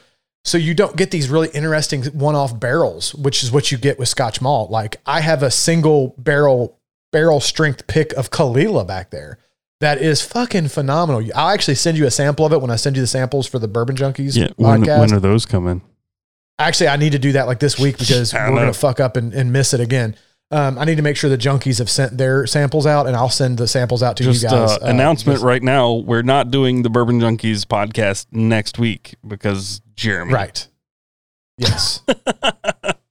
Yeah. Well, no, not just Jeremy. The Bourbon, we all forgot to send each other samples. Like the Bourbon Junkies haven't sent theirs. I haven't sent mine, and we can't do it without the fucking samples because that's the whole premise of the podcast. So do I need to bring all of my Glencairns into the office for that? You need to have at least 4 because you're going to get 4 samples. So you're going to need 4 so you can A/B test them. I feel like they're going to shatter on the way here.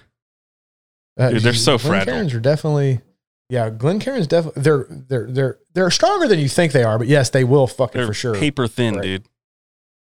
But anyway, back to cigars. I think, and Alec touched on this and you touched on this, but the biggest thing for me that I've learned recently is I've been too cautious when lighting. I didn't want to over burn it or over char it or anything, or over toast it or anything. I wanted to try and like delicately light it because I didn't want to burn it. And what was happening is it wasn't really catching up. And this is also a factor. When I'm at the cigar loft, I don't have these issues. When I smoke outside, I do. So when you're not really fully lighting it right off the rip, it's never got much of a chance because the humidity is going to affect the wrapper. The cold's going to affect the wrapper. And what happens is every single time until this week, every cigar I've had outside at my fire pit has tunneled hardcore. Yeah. It's probably the humidity. Yep. Humidity will cause a cigar to tunnel pretty bad if you're not careful. Yep. So basically I should just smoke at the loft. Yeah, or just, smoke your. It was also like 28 degrees the other night, so and windy. Smoke your a little less expensive cigars that maybe you're not as worried about getting the perfect experience out of, like right? The New Worlds, like the New World stuff like that. That you're just smoking just to have a nice little cigar. You're not worried about if it burns a little fucked up or if things get a little weird at times. That's a good tip for newbies is, don't overanalyze it too much, man. Just have a good fucking time, right? Like if you really are sitting there worrying about shit, stressing out over it the whole time, you're not going to fucking enjoy it because you're stressed out about the goddamn thing the entire time. Just relax, smoke your cigar and enjoy it. Well, I think that's where when I know I'm joking and being a little hyperbolic when I say that you're too far gone, but that is something that I think that you have a smoke lounge at home, so you can just kind of smoke in that room in the perfect condition all the time, and you don't have those troubles. It is easy to just enjoy it because you know what you're doing. Your palate's refined. You're in the perfect conditions all the time. You don't have those things to worry about. For somebody who is a beginner who just picked this up like a month ago, it's hard to enjoy it when you're trying to smoke a cigar and it keeps going out and it's bitter right, and the wind's blowing and you're cold and you're just like, I just want to enjoy this. Because I tried to keep myself to like one cigar a week. Just go to the loft to smoke the cigar. And then one time I went and I bought 3 cigars and took them home. And then I ended up smoking one before I went back to the loft. And then the next time when I went to the loft, I got 3 more cigars. And before I went back to the loft, I smoked 2 or 3 cigars. And then I went back to the loft and I picked up like 5 cigars. And then I went home and smoked one every single day. And I want to, so that's the thing. I want to enjoy it, and I'm not trying to like overanalyze, but I'm having trouble because it's cold outside. I can't smoke inside, and the conditions aren't right. You're making an extremely valid point. Yeah. I got to give it to you. You're wise beyond your years. But that is a very valid point, right? And I equate it to, and this is a little different, but I equate it to if you think cigars are difficult, try smoking a pipe. Yeah. Like that's super finicky. If you don't know what you're doing, it can be super frustrating. And, you know, to a lesser level with cigars, but still, if you're new to it and you're not 100% sure what you're doing and you're not in good conditions and you got a heavy fog rolling in, fucking with the humidity of the cigar and all the things, I'm sure it could get super frustrating, and it is kind of hard to do what I said, which is just kind of relax and enjoy it when the fucking thing's going out every 3 puffs. Right. It's getting bitter. You're fucking freezing. You can't, you know, it's like all you taste is bitter ash and you're cold and it won't stay. I mean, yeah. That could be super frustrating. But on the bright side, I have a cigar loft that is 2 miles from my house, which is very nice. It's a really cool place. Alec just said, I smoke in my garage. If you have that ability, you should give it a try, Taylor. I don't have that ability. I have a garage, but it's barely usable. And like I said, I'm moving into this space on January 1st, which will be nice. He's going to equip this place like full lounge, not right? the one in January. Ventilation. So the January space will be a temporary location while my actual office is being built, and it's next door so that I can just kind of pop over there and document the build process, right? So it's not going to be ready in January, but the next space that I move to, which should be, I don't want to give a firm timeline, but I would imagine like February, March, or April. Somewhere in there, I will have a finished office, and that office, theoretically, should be also just totally equipped to be a smoke lounge. You're going to put the ventilation to exhaust the smoke, right, and an air cleaner to help clean up the remnants and all the things. And I'll have the ability to open the container doors, because this is going to be a container office, which I am super, super pumped about. But shipping containers, I'm going to be able to swing open the doors to a deck where I can. Oh, dude, it's going to be. Oh, I cannot wait to show you guys what this office is going to be. I'm so pumped. Dude, I've seen some really cool like container buildings where they put a bunch of those together. It's been like multiple stories and shit. Like I've seen some pretty crazy people do some crazy stuff. Shop, and they drywall them on the inside and stuff. So I mean, it looks so the shop is already built. The shop is already ready. As soon as I pay the deposit and sign the lease, I can use the shop. Shop's already there. Let's say this is the shop, right? In my mind, we haven't settled on the actual design, but let's say this is a 40 by 16 double container. So it's 2 shipping containers that have been conjoined lengthwise. Right. My mind, we're going to cantilever my office off the back. Right. So the office will be here, cantilevered off. It'll be another 40 by 16 space. And it'll be, I'll have to have stairs to get up to it, but it'll be cantilevered off, and this will all be decking. So the top will be a deck, and then my office will be cantilevered off. And dude, I'm so pumped. I'm so excited. You couldn't tell. You know what I was, this is on a little bit of a separate note, but I was just thinking about, cause it'd be cool to come up and do some live podcasts and stuff once, you get moved in.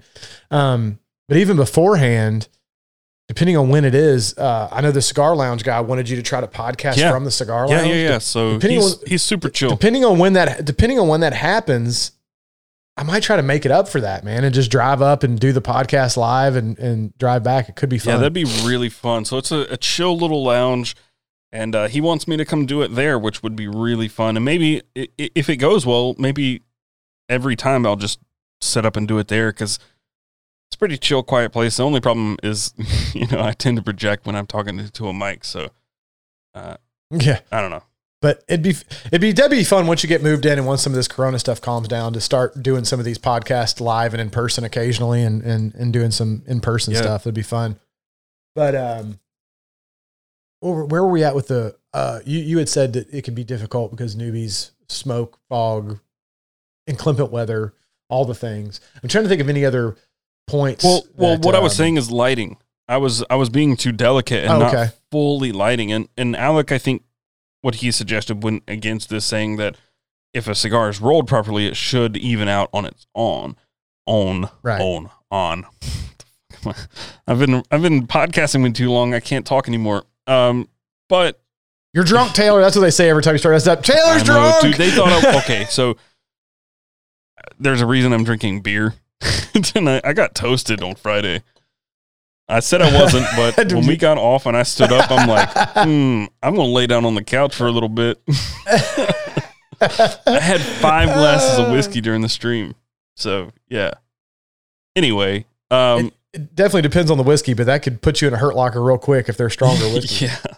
But the problem is that not every cigar is rolled perfectly, humidity, all these other problems. I wasn't lighting properly to begin with. And what I mean by that is I wasn't evenly lighting the entire, I guess that's the foot, right? Head, foot. Yep. Mm-hmm. So I wasn't fully lighting the foot. The foot's the open part you light. I wasn't fully lighting it. And with the humidity and everything else that's affecting the wrapper more than it's affecting the inner leaves. If you're smoking a long filler cigar, it's big old whole leaves. So the problem was that, right off the rip, I'd light it and a minute or two later, it's out. Because I was being very delicate. So I looked up how to light a cigar just to make sure I'm doing it right, and started toasting and fully lighting that thing without trying to overdo it. But that was the problem. I was trying to not overdo it, and I wasn't getting an even light, and it was going out quickly. What I've started doing is just touching up. So I have to smoke outside. I don't have really any other options right now. So every so often, not every drag, but every so often, I'll just touch up the edge. I'll take my lighter, this torch right here, which that's another tip. Get a really good torch. This torch has been great. But just kind of quickly just touch it all the way around, and that seems to catch everything up. And it's been great ever since. So I'm not trying to overdo anything, just kind of touching up really quickly. In fact, when I do touch-ups, I use my Zippo. Just roll it really quickly over the Zippo, tends to catch the wrapper up really quickly. That's it. No, touch-ups are key, man, because if everything's going right and your cigar's rolled well and it's all then you shouldn't, technically the perfect smoking experience, you shouldn't have to touch up, right? If you've got a perfectly rolled cigar, there's no inconsistencies or weirdness, and you're in a good environment, that thing should burn good. Right, and I've never had trouble when I go to the loft. I light up, and it just easy smoke all the way through. I go home, and it's like reverse. Yeah. But if you do have burn issues, it's a good tip. Don't let it get too fucked up, because as that burn gets sideways, it's not smoking the way that it should, and the flavors can get off. You're better off just to give it a quick little to even that thing up. You just have to touch it. Just touch it around. And Zippo's like the leaf and barrel Zippo on JeremySires.com. I wouldn't know. I'll send you one. that's one thing I do really like about Jets. I actually kind of prefer in a way to light a cigar with a soft flame sometimes if you're indoors. Soft flames can be hard outdoors because they're so wind affected. But there is something nice about lighting a cigar with a soft flame if you're indoors. But for touch-ups, the Jet is crucial, man, because you can just whoop and then evens it Can right I recommend one of these? This is an Honest torch, basically a table torch. You're not going to take this with you everywhere. But let's just crank this thing up for a second. Look at this thing. You want to see a torch, you need to see the Alec Bradley like table fucking torches those guys sell. Have I ever showed you that thing? It's a straight Bunsen burner. You could cook meth on that. Dude, this thing turns red. Yeah, they have a little filament in there that makes it do red like that. It's like a little piece of metal that makes it go red. This is a 4-burner, dude. This thing is... The only thing about those 4 burners is you do have to be really careful when you touch them up because that's a lot of fire. You also have to be careful. When I first used one of these, and it was like the 3rd cigar I ever smoked, I had this thing pointed straight at my face, and I'm doing this, and I just felt the heat just like wash over my face. Oh, dude, Loom shot in the house again tonight. He asked if that was a Tudor Black Bay on your wrist. Yes, it is, my friend. Just picked it up the other day. Really pretty pumped about it. And he said he was giving me his Oris. What a guy. I definitely did not say that. Chat, tell him I'm not crazy. I heard him say he was giving me his Oris. Oh, look, imagine that. You cut out at the perfect time. Oh, it's funny. You froze right when you were saying that. I'm like, oh, look, he froze at the perfect time, right when he's trying to say.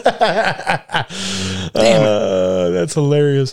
But anyway, what I was saying is these Zippos are good for touch-ups because it's a 2 jet, so there's not too many jets, and you could turn it sideways and get real precise with where you're what a peasant I am. I only have a single jet. Those are good for touch-ups too, man. Single jets are great because you can get real precise and not fucking incinerate the whole end of your... Again. I know. I'm going to send you one. Thanks, buddy. He said Black Bay's looking fire. Thank you, my brother. It's a red bezel, so it is kind of fire. Now, I know Taylor's not a huge fan of the red bezel. It's not his favorite version, but I don't know, man. Like I said, the first time I saw that red bezel Black Bay, something about it, I was just I got my wannabe Black Bay on the old Laurier. That's a good looking watch, though, dude. There's nothing wrong with that watch. I wear this watch a lot. I like this watch. I like the taper. How's the taper on that? It's got a little bit of a taper on the band. So we talked. Eric and I talked after the Friday night hangout, whatever. We talked for a little bit, and he's got a new blue watch. I won't say what it is, but he got a new blue watch, and I'm like, I don't like blue either. I don't like red or blue. I like green. Okay, look, dude. How can you not like a Hulk? It's green, isn't it? I don't like a. But do you like a Hulk? The Rolex Hulk? I'd wear it. I'd wear it over a blue or red bezel. Do you like the Kermit or the Hulk better? Probably Kermit. Because it's not like full dedication to a color. It's, you still got a black dial. When it's funny because, we talked about my love for wanting a Rolex eventually. And when I was in the AD getting the Tudor, I asked her, I said, so like, what's the skinny on getting on the list so that I know it's going to be a long time before I can get one. It's going to be a long time before I can afford one. So I should probably go ahead and get on the list so that I can start the wait. And she said, well, which one do you want? I said, well, I just kind of want like a normal Submariner, or I'd really like one of the Kermits potentially. And she's like, well, we can probably do a Submariner at some point. Now that you've bought a watch and you're in the system and stuff, we can probably work that out. She goes, Kermit's probably not going to happen. She's like, that's just not going to happen. Taylor's got to piss. Be right back. So it's just funny that the way the ADs work and the getting some of those watches is damn near impossible. But I think Taylor told me, Loomshot, about the watch that you got, if I'm not mistaken, and I won't mention it on the live stream because I'm not going to put your business out in the street, but congratulations on that, brother. That is a piece, if I'm remembering correctly what he told me. That thing is boss. What is a Kermit? Somebody asked. A Kermit is a Rolex Submariner. They get nicknames, right? So the All Black Submariner, I don't think has a nickname. It's just like the All Black Submariner. But a Submariner that has a green ceramic bezel with a black face, they call Kermit. They had a model back years ago that was a green face with a green bezel, and they called that the Hulk. And now the green and black they call Kermit. So that is what a Kermit is. It's a Rolex Submariner with a green ceramic bezel and a black face. I love it. I want one so bad, but god damn, they're expensive. They are so expensive. Rolexes are not cheap. And some people don't agree with Rolex. Some people think that it's too bougie and it's too flashy and it's too flexy and all those things. And I totally understand that premise, but you know, I think they're awesome. And I look at it like a investment because dude, you always gain money on those type of watches. You never lose money on a Rolex, which is a good thing. Let's see what else is my video is going live. Oh, cool. He's got a video going. Loomshot says his video is going live tomorrow. Yeah, dude, that thing's boss, brother. Boss. Copper man card. I'm just going to read some comments, by the way, while Taylor's gone. See, Christopher Smith photography says, when a copper man card. I think Friday. I think we're going to put them live Friday. I've just got to get a couple shots for the website to update the website with and stuff, which I'm hoping I'm going to be able to get done tomorrow. And then we're hoping tentatively we're dropping them Friday. And just so you guys can see him real quick, see what he's talking about. That is the fuck this damn camera. I never can get there. It is. That is the copper version of the man card. We're doing just a small drop of these things. And then this is the same exact material that I did a little forced patina on. I normally, and I talked about this in the gift guide, I normally like my stuff to patina naturally, but because I had a couple, I just wanted to throw some patina on it just to see what it could do. So I did this little concoction that I normally patina with, and it got this cool green, but that's the exact same material. Just this one's been patinaed. This one's fresh. Taylor said I should pre-patina some of these and put them up on the website and call them the Man Card of Liberty because they're all green. And I was like, dude, that's actually a pretty good idea. Real quick, let me get this question before we go back. King Thor says, what ozonator should I get? I think I've linked it on some of my videos. I don't remember the exact name of it. It was one I got on Amazon. And for any of you guys, I mean, this works into our conversation pretty well. If you are smoking in your house and you want to get rid of the smoke smell, an ozonator is excellent, man. It does a fantastic job at just getting rid of all smoke smell. I don't know the one that I actually have. I got it on Amazon. It was like $79. I actually told Taylor about it last time we were talking because when he gets his new spot, it'll be good to get the smell out. I'll try to link it in one of my videos so that you guys can find it. It's on Amazon. Just do a search on Amazon for ozonator and look for ones that are about, I think it was like the Amazon Choice one. It was like $79 bucks-ish. It's got a little timer on it. Note, guys who are not familiar with ozonators, you cannot be in the room when they're running, nor can you be in the room for like 2 hours after they've run. It's very unhealthy to breathe that stuff in. So what you want to do is after you're done, you let them run and you get out of the room, close the door, and don't go in that room for a couple hours. But after that thing's had time to run and it's had a couple hours to air, you go back in there, man. Zero smell. Zero. So those things are fucking great. Can I just say that drinking whiskey is far better for a podcast because this is a lot of liquid. Yeah. I was doing the pee-pee dance before I jumped. You can't. I had to run to the bathroom, which, mind you, is not nearby. It's like, I don't know, if I were to guess 200, 300 feet from where I am, it's probably about 300 feet. So you got to sprint to go take a piss so you're not gone for 20 minutes. You're out of breath. You're coming back. Down, and I'm like, yeah, damn. And I'm like, maybe I shouldn't unmute yet. Let's see. What did Loomshot say here? Just make sure you know. Make sure you know a sales rep. Key is sales. Yeah, he's talking about, okay, if you're going to read something, read it out loud like we said. Okay, sorry, Loomshot. We're talking about the Rolex while you're gone, and Loomshot. I can barely read it because it's so far away. Just make sure you get to know a sales rep. The key is the sales rep knowing you and what you want without you having to remind them every single time. Yeah, apparently that's what she said. That's why she said the Kermit was like not going to happen right away. You've kind of got to develop a relationship and a rapport and show them and Rolex, I suppose, that you're a serious buyer and you have a collection going and you're not just going to flip it for a profit. And then they start opening up the the realm of possibilities to you a little bit. So it's funny though. It's like a club that you got to spend a little money to get in, right? You can't just go in and ask for a root beer GMT right off the rip. They're like, that's funny. Yeah. I just want a couple things, a root beer GMT, maybe a Batman. They're like, get the fuck out of here. Just get out of here. You're not getting either one of those. You answered Thor's question a minute ago. He just said, sorry, the scotch didn't arrive yet. Friday, he offered to send me a scotch in exchange for one of my spare Hanks that I had. So I took him up on it, and it's not delivered yet, but there is a bottle of scotch on its way to me. I don't know what it is.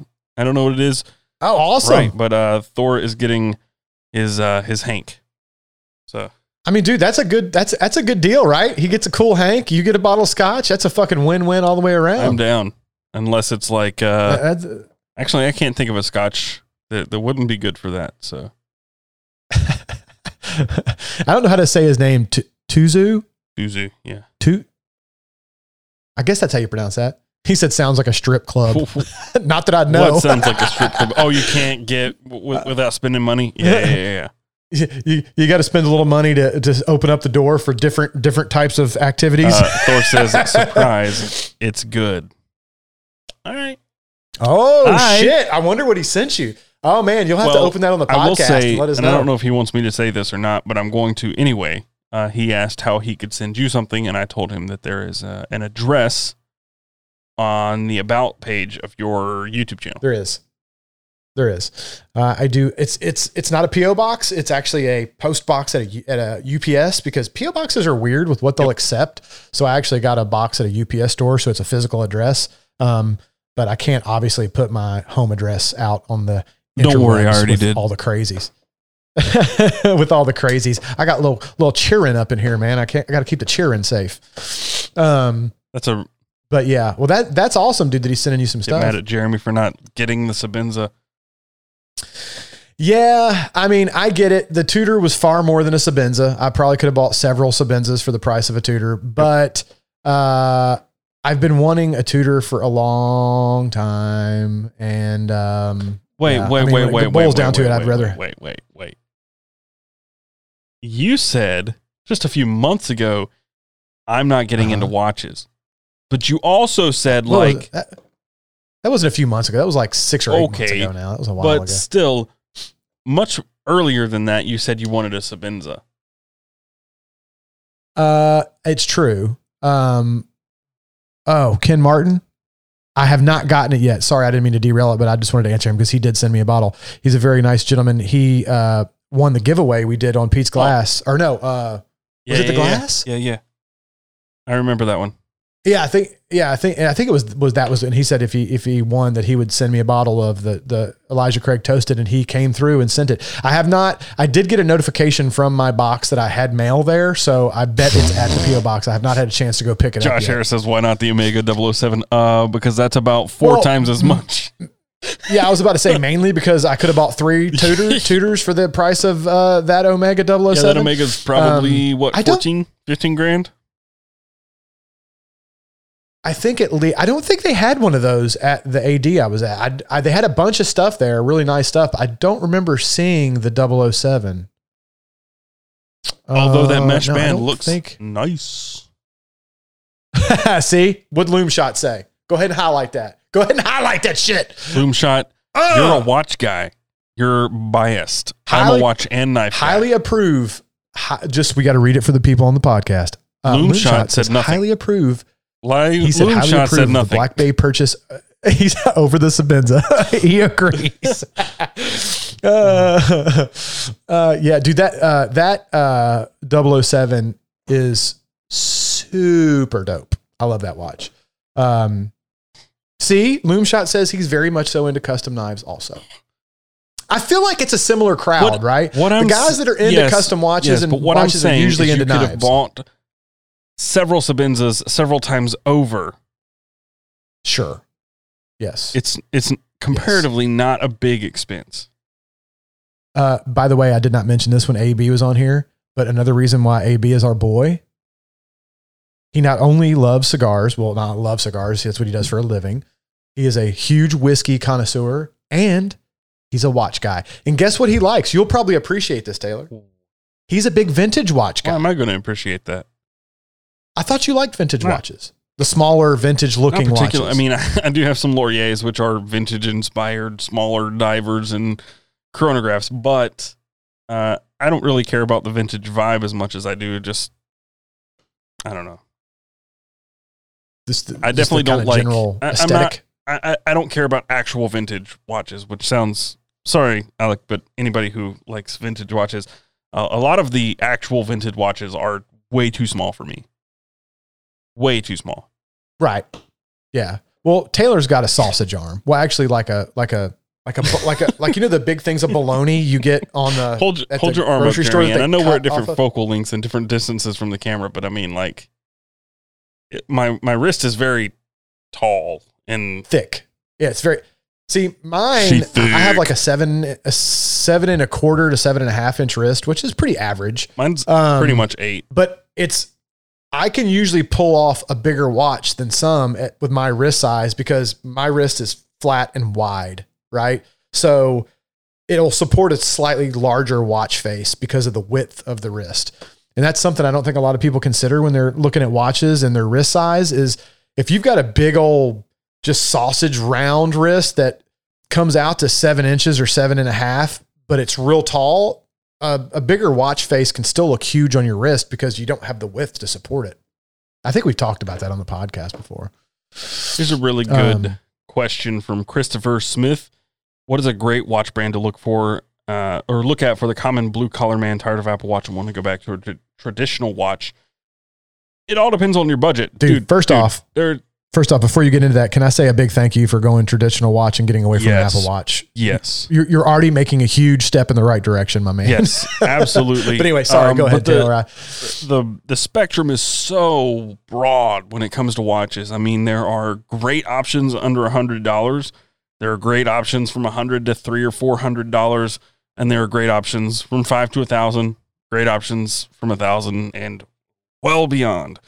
So it really comes down to how much you're willing to spend. Blue collar could be really anywhere from, under $100 to $500, or maybe beyond if you're willing to save a little bit for it. So it's really tough to nail something down. Seiko covers most of that spectrum because they've got watches as cheap as $80. That's what I was about to say. Yeah. Spectrum. I didn't want to interrupt you because you were flowing, but I said it in my gift guide. I think that new Seiko 5 Sports is such a great watch for that category because it kind of replaces the SKX 007, which is everybody's darling for a long time, right? It's in that affordable range though, to where you don't have to worry about it so much, right? It's if you bang it up a little bit, it's an everyday watch. It's a great watch, but it looks great. And that's why I don't understand why people kind of hated on it a little bit because it wasn't the SKX 007. I think it's a better watch. I just don't like the 5. The logo, the actual logo. But everything else is better. Everything else is great. Other than that it's not a screw down crown, which is what everybody points to. But we've talked about this. For most people, that is zero factor, right? If you're for swimming in a pool, splashing, whatever, Long Island watch is a good point. It's got 100-meter water resistance. Who the fuck needs more than 100 meters of water resistance? 100-meter water resistance. Unless you're diving with 100 meters is 100 meters with a giant asterisk, which really means... Well, it's 10 bar, right? It's got to be 10 bars of pressure before it'll start leaking into the case. Most people are not going past 10 bars in normal use. You just read up on watch water resistance ratings and sure, and it's not exactly 100 meters or 10 bar. No, it's not. But the point is that watch, I could go into a 6 to 10 foot swimming pool depth, which is as deep as I would ever be, swim to the bottom of that motherfucker with that watch on, and it would not leak. Most people aren't diving with their watches. They're washing their hands, splashing around in a little kiddie pool and splish splashing in the ocean. So most people don't really need anything beyond that. And here's the thing. Most people that actually dive that I've heard, they're like, we don't fucking use those for diving. Right. They're like, we don't use dive watches for diving anyway. Yeah, they use dive computers. We use computers nowadays. Right. So it's really just It's dumb. The screw down crown is a moot point is my point. And it has a better movement than the 007. It's got applied indices, which the 007 didn't. It had printed or painted or whatever the fuck you want to call it. It's got a display case back, which I think is dope. So, I mean, tell me how it's not better than the SKX 007. I can't, because I don't like either of them. Just kidding. Who was it? Where is it? Trevor said, Taylor, you're failing hardcore keeping Jeremy on the topic of the night. I'm not. We stayed on topic for like an hour and a half, and that's a record for Jeremy. Yeah, we always veer off at this point. Yeah, that's a record for Jeremy. We're really just kind of fielding questions now, probably about to wrap it up.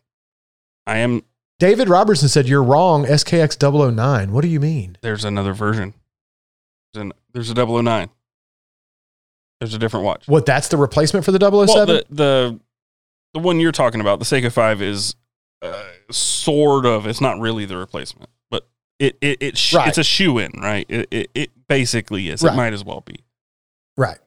I mean, it looks most like the 007 than any other watch, right? I don't know what the 009 looks like. What does the SKX 009 even look like? I'm not even sure what that watch looks like. I would try to pull it up, but I don't want to bork my internet. Yeah, please don't fuck anything up. 009,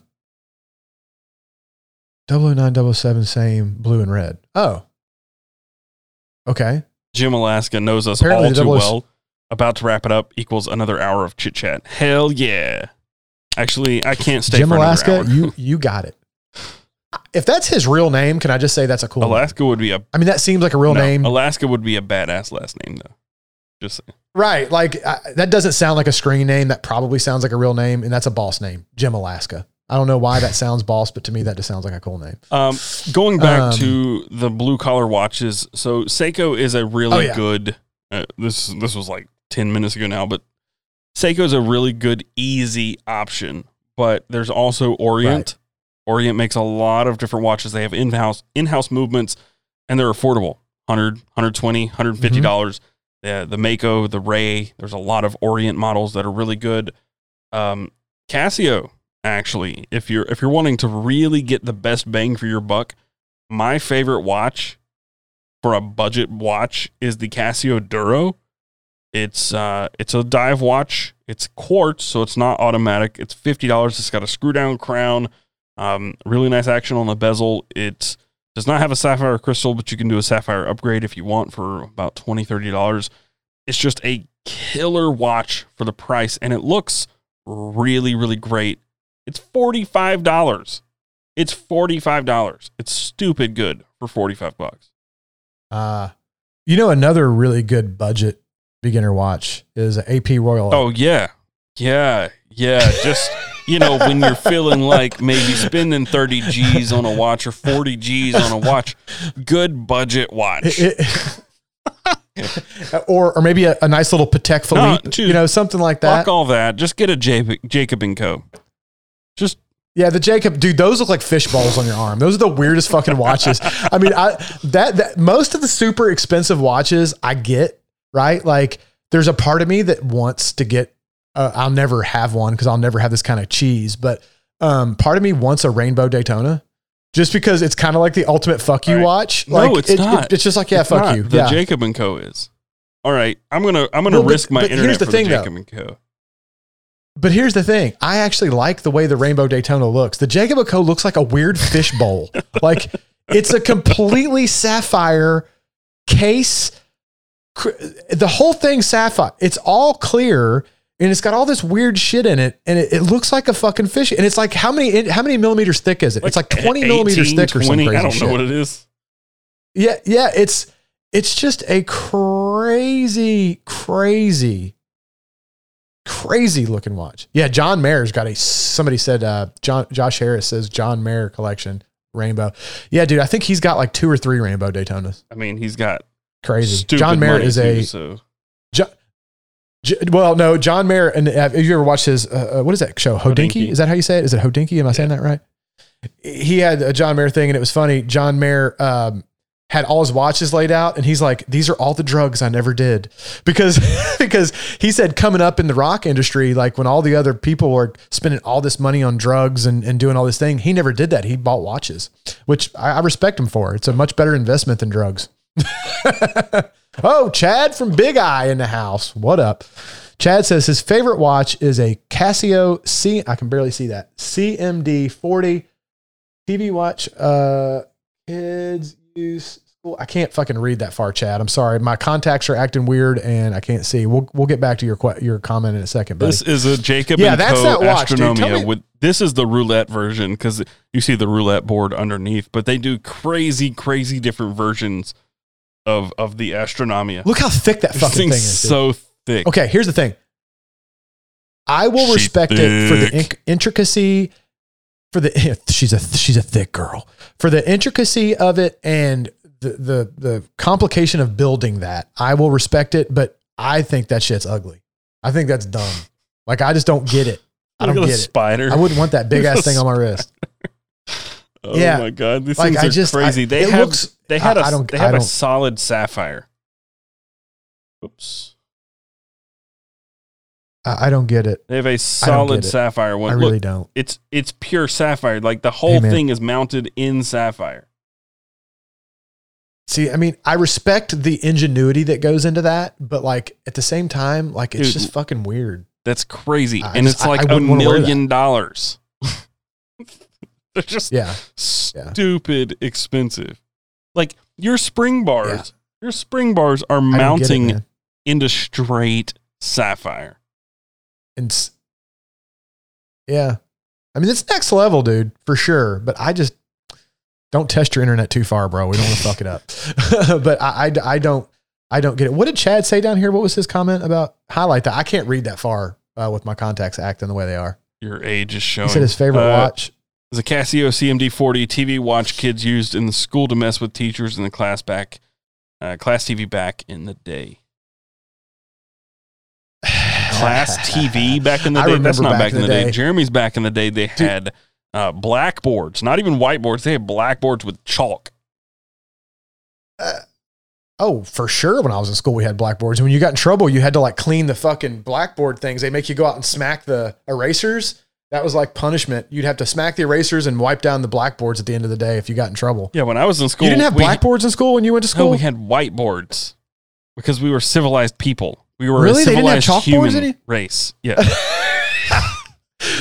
I can't believe they didn't have blackboards when you were in school, dude. That's fucking We also crushing, had cars and planes when I was in school. You had railroads. Fuck you.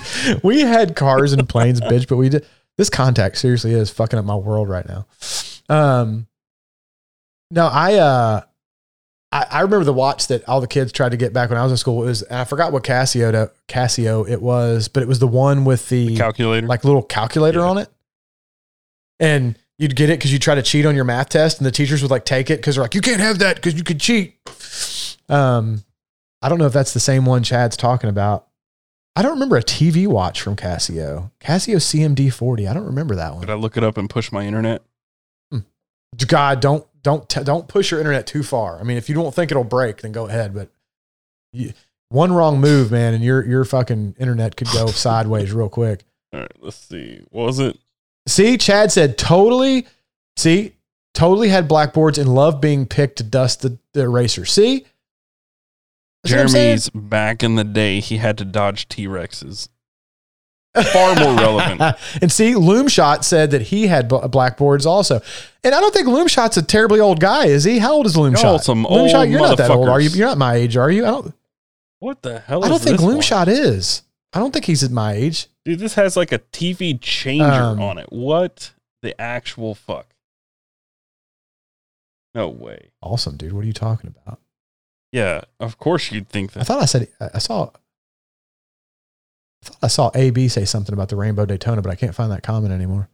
Oh, wow. No, I don't remember that one. That's similar to the one that I'm talking about, but it didn't have all that big side stuff on it. It had like a little infrared TV changer so you could like change the TV in the class, I guess. Oh, that would be hilarious, dude. You're like watching a show, you're watching a program on the show and you're like changing the fucking channel. The teacher doesn't understand what the hell's going on. That's so great. When smartphones had IR sensors in them, not many had IR sensors, but like some of the old smartphones had them, but there were maybe some Samsung or LG models. I can't remember what it was, but when I was reviewing phones, I had one with an IR sensor in it. And my stepdad owns a bowling center, and I was there for close, and there was a guy who had to take a remote and turn off all the TVs in the whole place. So I pulled out my phone. I waited for him to get like halfway down the lanes, turning off the TVs, and I just started turning them on one by one. And the thing was, I was like 40 feet away, and when I'd hit the button, it'd turn on like 8 of them. So, so he got halfway down, and he looked back, and they're all on. And he's like, what the hell? And he starts over, and I turn off all the ones on the other end. And he gets over there, and they're off, and he's like, okay. And I turn on I just messed with him for like 20 minutes. He had no clue what was going on. It was awesome. He thinks there's a fucking poltergeist. He's like, what in the actual fuck is going on? The best thing I ever did with that phone, though, I was walking through Noda, which is like a little like hipster bar area in Charlotte. And there's a lot of apartments and lofts and stuff. And I'm walking down the street. I'm pretty drunk, not going to lie. And I see somebody in their apartment, and they have their window open. They're watching TV laying in bed, or maybe it's in their living room. I don't know. But I saw a TV on in an apartment. I pull my phone out, and I just turn their TV off. And you see them like look around, and they turn it back on, and I turn it back off. And I did that for like 5 or 10 minutes. They had no clue what was going on. They never figured it out. And I did the same thing to... So you just love fucking with people, basically. Dude, I did the same thing. There was a bar I walked by, and people were watching a sport, whatever game it was on the TV. Turn the TV off right in the middle of the game. They lose their shit and go yell at the guy at the bar. He turns the TV back on. I turn it right back off. Dude, I used to fuck with people so much. Wait until right before before the winning field goal is being kicked in overtime, and you're like, and they're like, holy shit, what the fuck? Dude, I had way too much fun with that. I turned off the big monitors. I was at the mall one time. They had a huge TV for like just ads, and I just turned it off. I mess with shit all the time when I had that. So fun, because it's like harmless humor, right? Nobody's being really totally affected by it. I mean, technically, if I'm turning off a big billboard, somebody's losing out on potential marketing, but you know what? Fuck you guys. Well, not to mention they'll turn it back on, and like, how much did they really miss, right? You know what I mean? So iMac Death said, but Taylor had to figure out the IR codes for each TV first. Not true.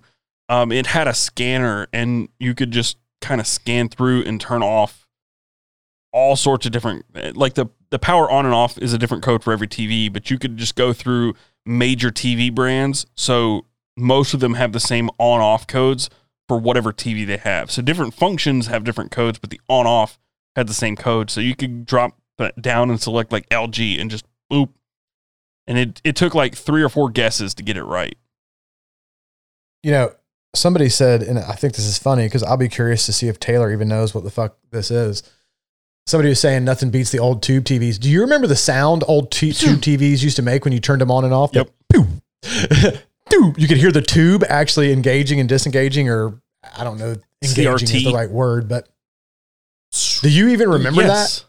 Did you even have that? I had a box TV. Like I had one of those wooden box TVs growing up, a pedestal TV. Yeah, dude, the console TVs that like, you know, everybody had that was wooden in their kitchen. It looked like a cabinet with a fucking tube TV. Turn the switch. Yeah. Yeah. Thunk. It had like 4 channels. When I was growing up, my grandpa was like super into bootleg radios, and he had his own satellite dish in his backyard, not for satellite or cable. This was before that. He had it was like a 10-foot satellite dish so that he could turn it. Oh yeah, I remember those. Turn it to South Carolina and get or actually Virginia, because we were closer to Virginia. He would turn it to north to Virginia to get the fucking lottery numbers, and then turn it back so he could watch TV after. Because the lottery was illegal in North Carolina, so he'd turn the satellite, get the numbers, and then turn it back. And it was hooked up to a big turner, like a huge box with a knob on it inside the house. So you'd turn it, and you would hear it go zzzt, zzzt, zzzt. And if you look out the window, the satellite's just going zzzt, zzzt, zzzt. Dude, it's so funny how far things have come, like so quickly. It's dude, I just saw Alec. AB or wait. Oh no, he's saying to Alec. Okay. I thought Alec was saying that he was in Daytona. This contact is like totally fucked up, and I can barely see what the comments say at all. But I thought Alec was saying he was in Daytona, and I'm like, I didn't think Alec Bradley was in Daytona. That's really close. If he's that fucking close, I will come see him tomorrow. I'm like 45 minutes from Daytona. I'm Colin crazy G has close. a very, very good question. How do we get our local LCA lists? Is that Local Cigar Association? Is that what that stands for? No, Limited Cigar Association. I know. I guess it was a pretty close guess. I wish they had like an actual database that you could just go and query on like their website or something, but they don't, unfortunately. So the best way to get it is to email Clark@PrivadaCigarClub.com. Clark@PrivadaCigarClub.com. Everybody watching right now, email him and say Whiskey Knife Fight is the fucking best. Don't do that. Don't, because Clark's email will get. Don't do that. But if you do want to know where your local LCA is, he did tell me to tell people just to email Clark@PrivadaCigarClub.com, and he will look it up for you and tell you where it is, what stores in your area are in the LCA. Yeah, there definitely needs to be some sort of like searchable Google map. Like I wish there was like a search, right? Like, and Privada could even house it on their website because LCA is a subsidiary of Privada. And just, like a little search database that you could put in your zip code and it would Rolodex, just pull up a list. Right. But, I don't know if they don't have the capacity to do that at this point or whatever, but yeah, it would make it much, much easier. Yeah. Cause I had a lot of people asking because I showed up in the Discord with a DB2, a couple DB2s and a couple Cookie Monsters. And they're like, yep, where the hell do I get mine? And I'm like, sucks for you. There's one 2 miles from my house. Clark@PrivadaCigarClub.com. That's where you get them. and he'll tell you. The thing with those is, depending on your area, it could be really hard to get them, right? So like you're pretty lucky in the fact that it seems like he is able to keep those in stock for a couple weeks at least or more. Some of those LCAs that are in more popular, like more, kind of areas where there's a lot of cigar smokers, they sold out within 48 hours. Yeah. So like if you didn't get there when they launch them, your odds are you ain't getting one. So people have been asking me if I would buy them and ship them to them. And I'm like, I'm not giving you access to my honey hole. Well, not just that, but God, man. I mean, you want to help people out, but at the same time, you start doing that and you'll look up and you'll be fucking you'll have a part-time job mailing cigars to people. Right. That's not what I want. I want to enjoy this. This is my only, far, this is my only non-work hobby.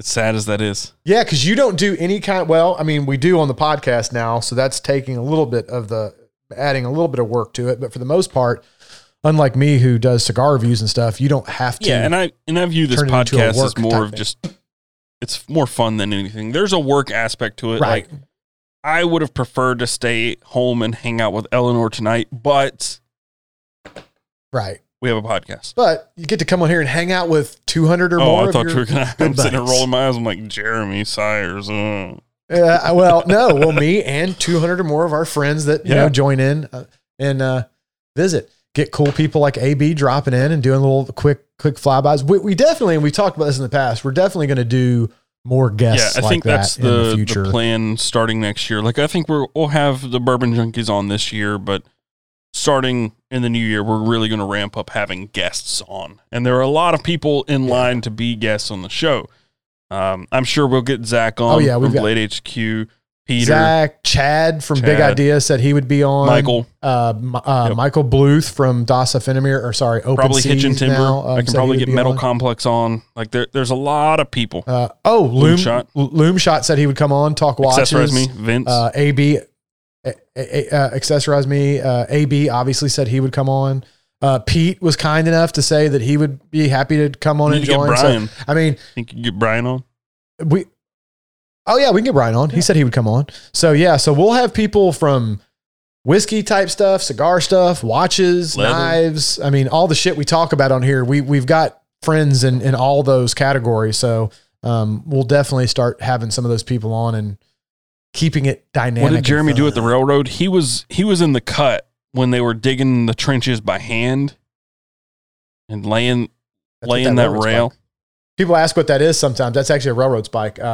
Actually, I got this railroad spike not as much for me as for my dad. My dad also worked for the railroad for 41 years, and his uncle worked for the railroad for 30 or 40 years. So there's a little bit of family lineage there of people working at the railroad. I worked at the railroad for 15 years. So that's a railroad spike tattoo is what that is. I just worked at headquarters. I didn't do anything fun out in the field. I did office type stuff. I worked in several different areas. He was in the cut. You don't know what that means because you haven't watched Hell on Wheels. Oh, in the cut. My dad started out, he ended up at headquarters. He started out as a carman. He was a certified, what the hell do they call welders that are a master welder? He worked on the cars and then, worked through and ended up being at the headquarters office. Jeremy worked at Colin. Worked for Colin Bohannon. Colin Bohannon. Oh, is that the guy guy from Hell on Wheels? It's been so long since I've seen that. I don't even remember any of it. I watched that show probably fucking 10 years ago. I'm so pissed that it's going away on December 30th. I've got to binge the rest of it. Darren K says, are you going to put the Friday Night Hangouts on podcast platforms? No, because they're more of just hanging out in real time, answering questions. And the audio quality isn't nearly as good because we don't record audio. It's more of just chill, no work. I don't have to edit after, just hang out live. Catch it live or don't catch it. Just hang out, yeah. Yeah, that's kind of the whole point of those things is just to kind of, man, this fucking contact, dude. I don't know if you ever wear contact. I got that 2015 vision, my guy. But sometimes, man, they get sideways and then it goes out of focus and you can't see a fucking thing. Jeremy was working the live long day. I've been working on the rail. I have to say, iMac Death is one of my favorite. He's one of my favorite people. He's a Discord mod, but he sides with me on Jeremy issues, and there are not many people who do that. So I think there's a pretty good split. I mean, even with cigars, which is really my wheelhouse of the things that we split down the middle. There was a lot of people siding with you on the Camacho, saying they thought that was a peppery cigar, and I never really thought of it as a peppery cigar. So you get your fair share of the Mandalorian, though. People generally do side with me. Hence the fuck, man, I wish I could see better. The block linger. Mandalorian was the bomb. I think it's safe to say now. It's been like a week. If you haven't seen it, I'll throw it out there and say spoiler warning. So quick sign off. But if you haven't seen it, it's been a week. So how long do you have to wait for spoiler warnings? It's all over the fucking internet. But Boba Fett came back last week and kicked ass. Motherfucker was wrecking shop. Well, he actually came back in an earlier episode. You saw that he was still alive. But last week he was actually like a full on whooping ass. Is that some names. Yu-Gi-Oh shit? Because I don't know what that is. Oh, dude! I can't believe you don't like the Mandalorian. This is the way. That's right, Zachary. You tell him, brother. It just doesn't do it for me. I mean, it was fine, dude. It's so good. It's so good. It's fine. Fucking the Mandalorian is renewing my faith in Star Wars. I started to have a little bit of doubts. I didn't care for the sequels a bunch. They were okay. I'm not one of these people that's going to shit all over them. I think they were all right. Kylo Ren was really cool. It was a cool character, but overall, it was directed by different people, and you could tell there wasn't a congruent theme through the movies because different people directed and the corporate people got in the way and kind of fucked things up a little bit, I think. But Mandalorian is renewing my faith because Jon Favreau and Dave Filoni are at the helm, and I think they're crushing it, bro. Crushing it.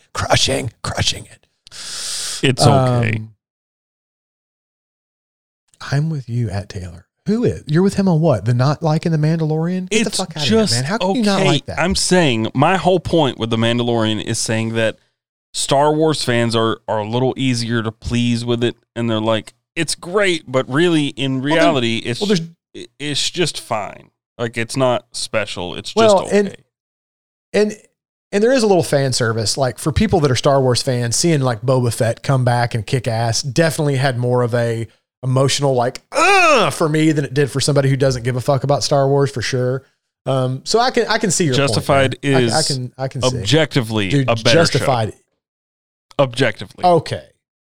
I'm going to need you to relax because that's opinion. I will say Justified is one of my favorite shows of all time. So I'm not disputing that Justified was an awesome, fucking great show, but I think saying it's better and objectively it's better. A better show. I mean, it's better. I would say subjectively. Smiling Beard says, Taylor, do you like the Star Wars movies? They're okay. Star Trek is better. I'm kidding. Now you're about to piss me off. Get the fuck out of here. Like, I'll put up with a lot. I'll put up with a lot of shit from you, Taylor, but you start saying that shit, me and you will fight. I've never been like hugely into futuristic space shit. I've always been more into Westerns and more realistic stuff like Sons of Anarchy, Peaky Blinders, Hell on Wheels. Oh, like, Sons of Anarchy stuff like is one that. of my favorites, dude. I appreciate and enjoy that so much Peaky more. Blinders. Star Wars. Well, here's the thing. I love all that stuff. I truly do. Peaky Blinders, fantastic. Sons of Anarchy, one of my favorites of all time. Like, great. Also one that, by the way, my wife really enjoyed. So it's one of the few series that me and my wife can watch together because we both like it. Because normally me and her taste vary greatly on shows. So, I mean, I totally agree. Those are fantastic shows, but it's just different, right? Like Star Wars, I don't look at it as better or worse. I look at it as equal but different. Yeah, but for me, Star Wars is just okay. Like, I'm not... Yeah, I get it. It's just fine. Like, I can take it or leave it. The Star Trek thing was a joke. Anybody who's followed me for a long time knows that I used to give Michael Fisher just absolute shit over Star Trek because he is a hardcore Trekkie. Like, he has an everyday hoodie that I don't know if he still wears it. He used to wear it as a vest or hoodie or something, and it was a Star Trek like themed vest or hoodie or something he wore unironically all the time, and I used to give him so much shit. He had so much Star Trek memorabilia, everything, all the time, and I used to give him shit, and now I'm just giving you shit because for me it's one of those things where I have to be the contrarian because it doesn't do anything for me. I know, I get it. Dude, go ahead and click on Loom Shot. Fuck you, Loom Shot. Oh, man. Loom Shot, just for the people on the podcast, because Taylor yells at me when we don't do this. Loom Shot commented, "Are you The Notebook type of guy, Taylor?" Yeah. I can proudly say I've never seen that movie. What do you want? What do you want? That is a pride point in my life that I can say I have never seen The Notebook. Jonathan Morrison says, Taylor, play any Red Dead 2. And I'm imagining that this Jonathan Morrison is not the TLD today Jonathan Morrison, but Red Dead 2. I would doubt. Red Dead 2. That would be crazy. I installed it on my computer and I got about halfway through the intro sequence and stopped. I really want to finish it, but the intro to Red Dead 2 is so goddamn long. And I get that it's like a cinematic game, but Jesus Christ, the intro is like 2 hours long or 3 hours long. Like an intro. Just let me play the goddamn game. I got so frustrated. Yeah, there are for sure some games that get a little crazy. Dude, with the I paid $60 for Red Dead 2 and didn't even get through the intro because it was so long. Like, let me skip it. It's like an hour and a half intro. You're like, come on. At the time, my gaming rig was only at the office. It was like 2 a.m. and I'm just like, I can't. And Joe Combs says, what about the show The Witcher?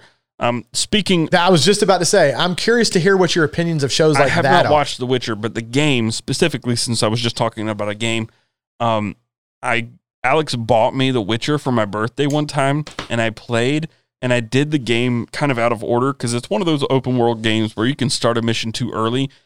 And my first and only save for the game, I died. Right, so there was some early boss that I had. It was like a Minotaur or something that I had to fight, and I died, and it saved. And every single time the game would load, the only save I had for the game, it would load, and I'd die instantly. Like I couldn't even move before I died, and I got so frustrated. I was like, I put like an hour into this game, I'm out. I'm done. I can't do this anymore.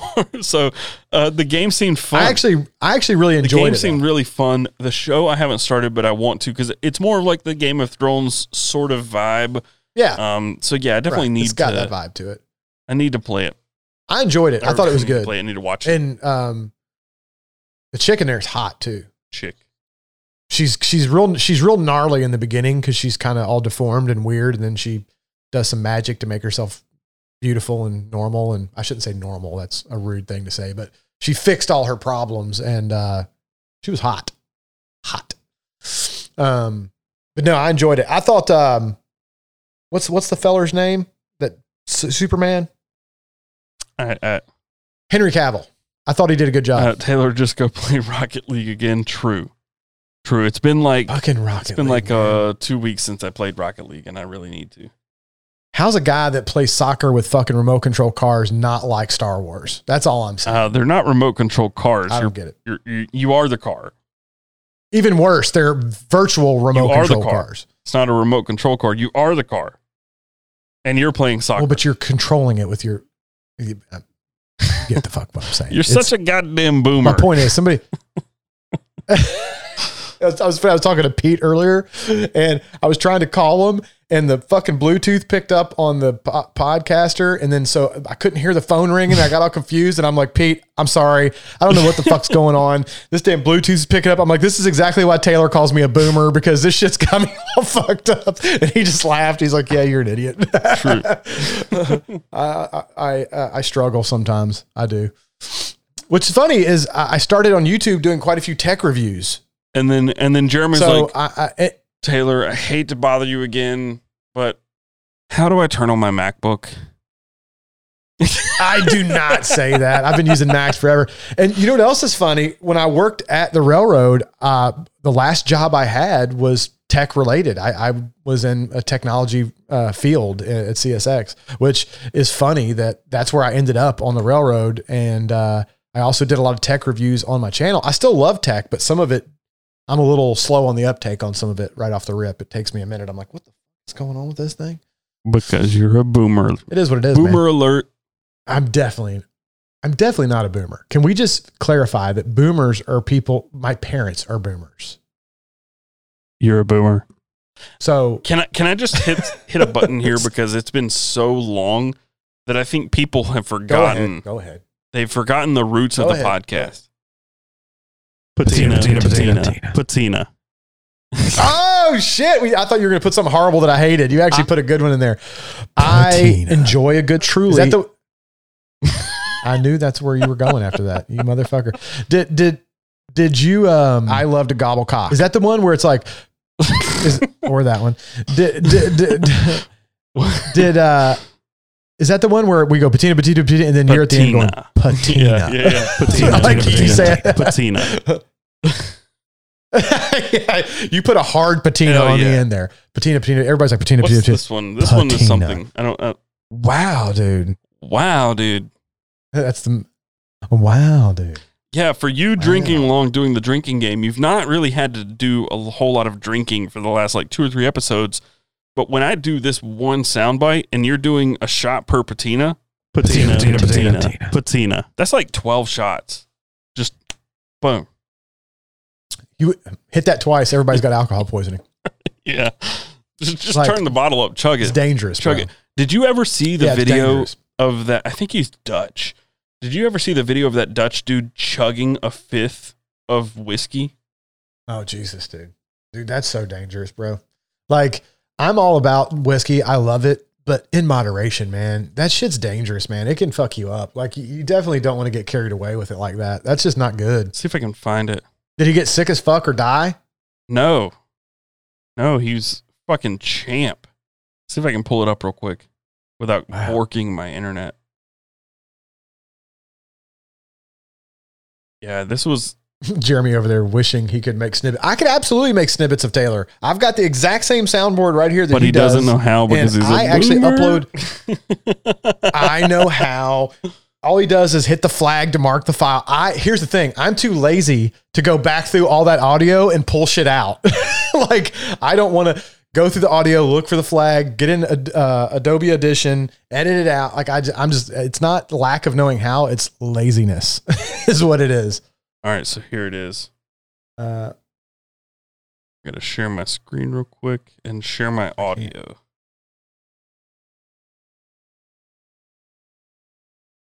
you ever seen this video? No. He chugs that whole bottle? He chugs that whole bottle? Fast forward.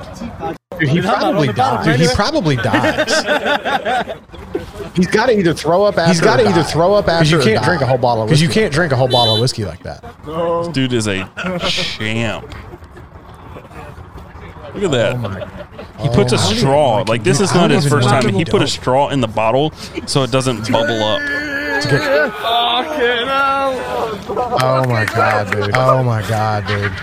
Dude, I don't even want to condone that. Dangerous. I don't mean to sound here, but asshole here, but that is. You've never seen that video? That's super dangerous. No, dude. I mean, you could die from that. Like, legit. You could die. Shit ton of liquor, just like boom, right away. That's what I'm saying. Like, you could straight die from that. Like, that's wow.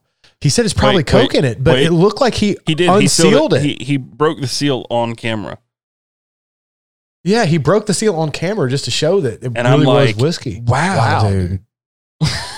Yeah, dude, I just said it too. I went, wow, dude. Then you clicked on like, fuck, I just said the soundbite again, and then you doubled it. That's why I made that soundbite, because you say it so much.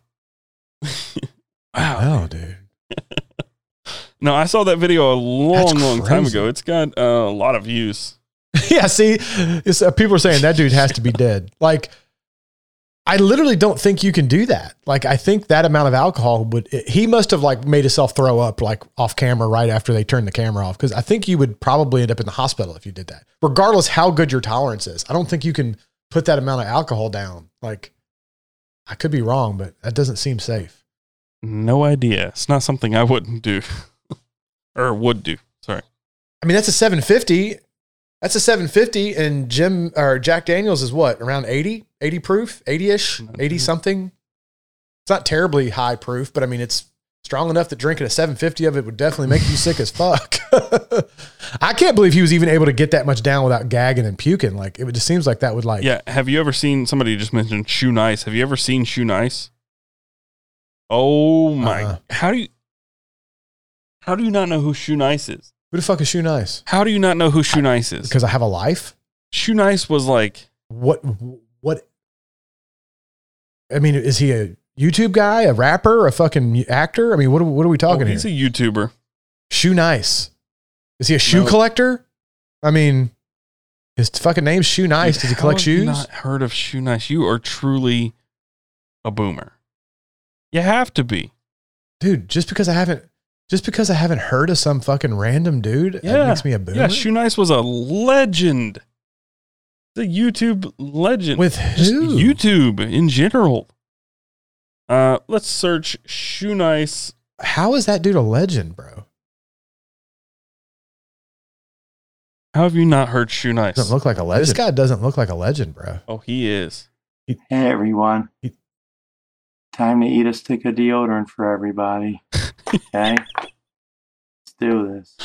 How have you not heard of Shoe Nice? Old Spice.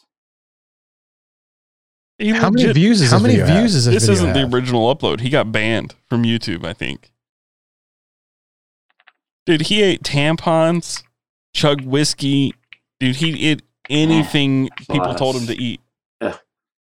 Yeah, look at the comments. Yeah, look at the comments. Shoe what? I haven't either. Shoe what? Like, nobody knows who the fuck this guy is. What are you talking about? Joe is also a boomer. She's getting all funky and she accidentally sticks her armpit in your mouth. That's what I'm going to eat. But anyways, this dude had to have been strung out all the time. This is an Old Spice commercial. Am I a guy riding on a horse backwards? Am I an alien?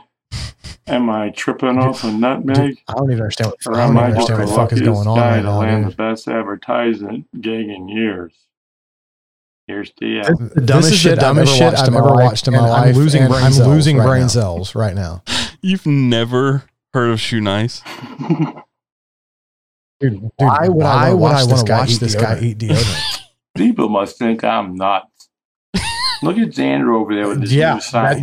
That's exactly what I was thinking. There was another guy who tried to be a Shoe Nice. There's a reason I've never heard of him. Because that's the dumbest shit I've ever seen. No. Tequila Suicide, that's what it was.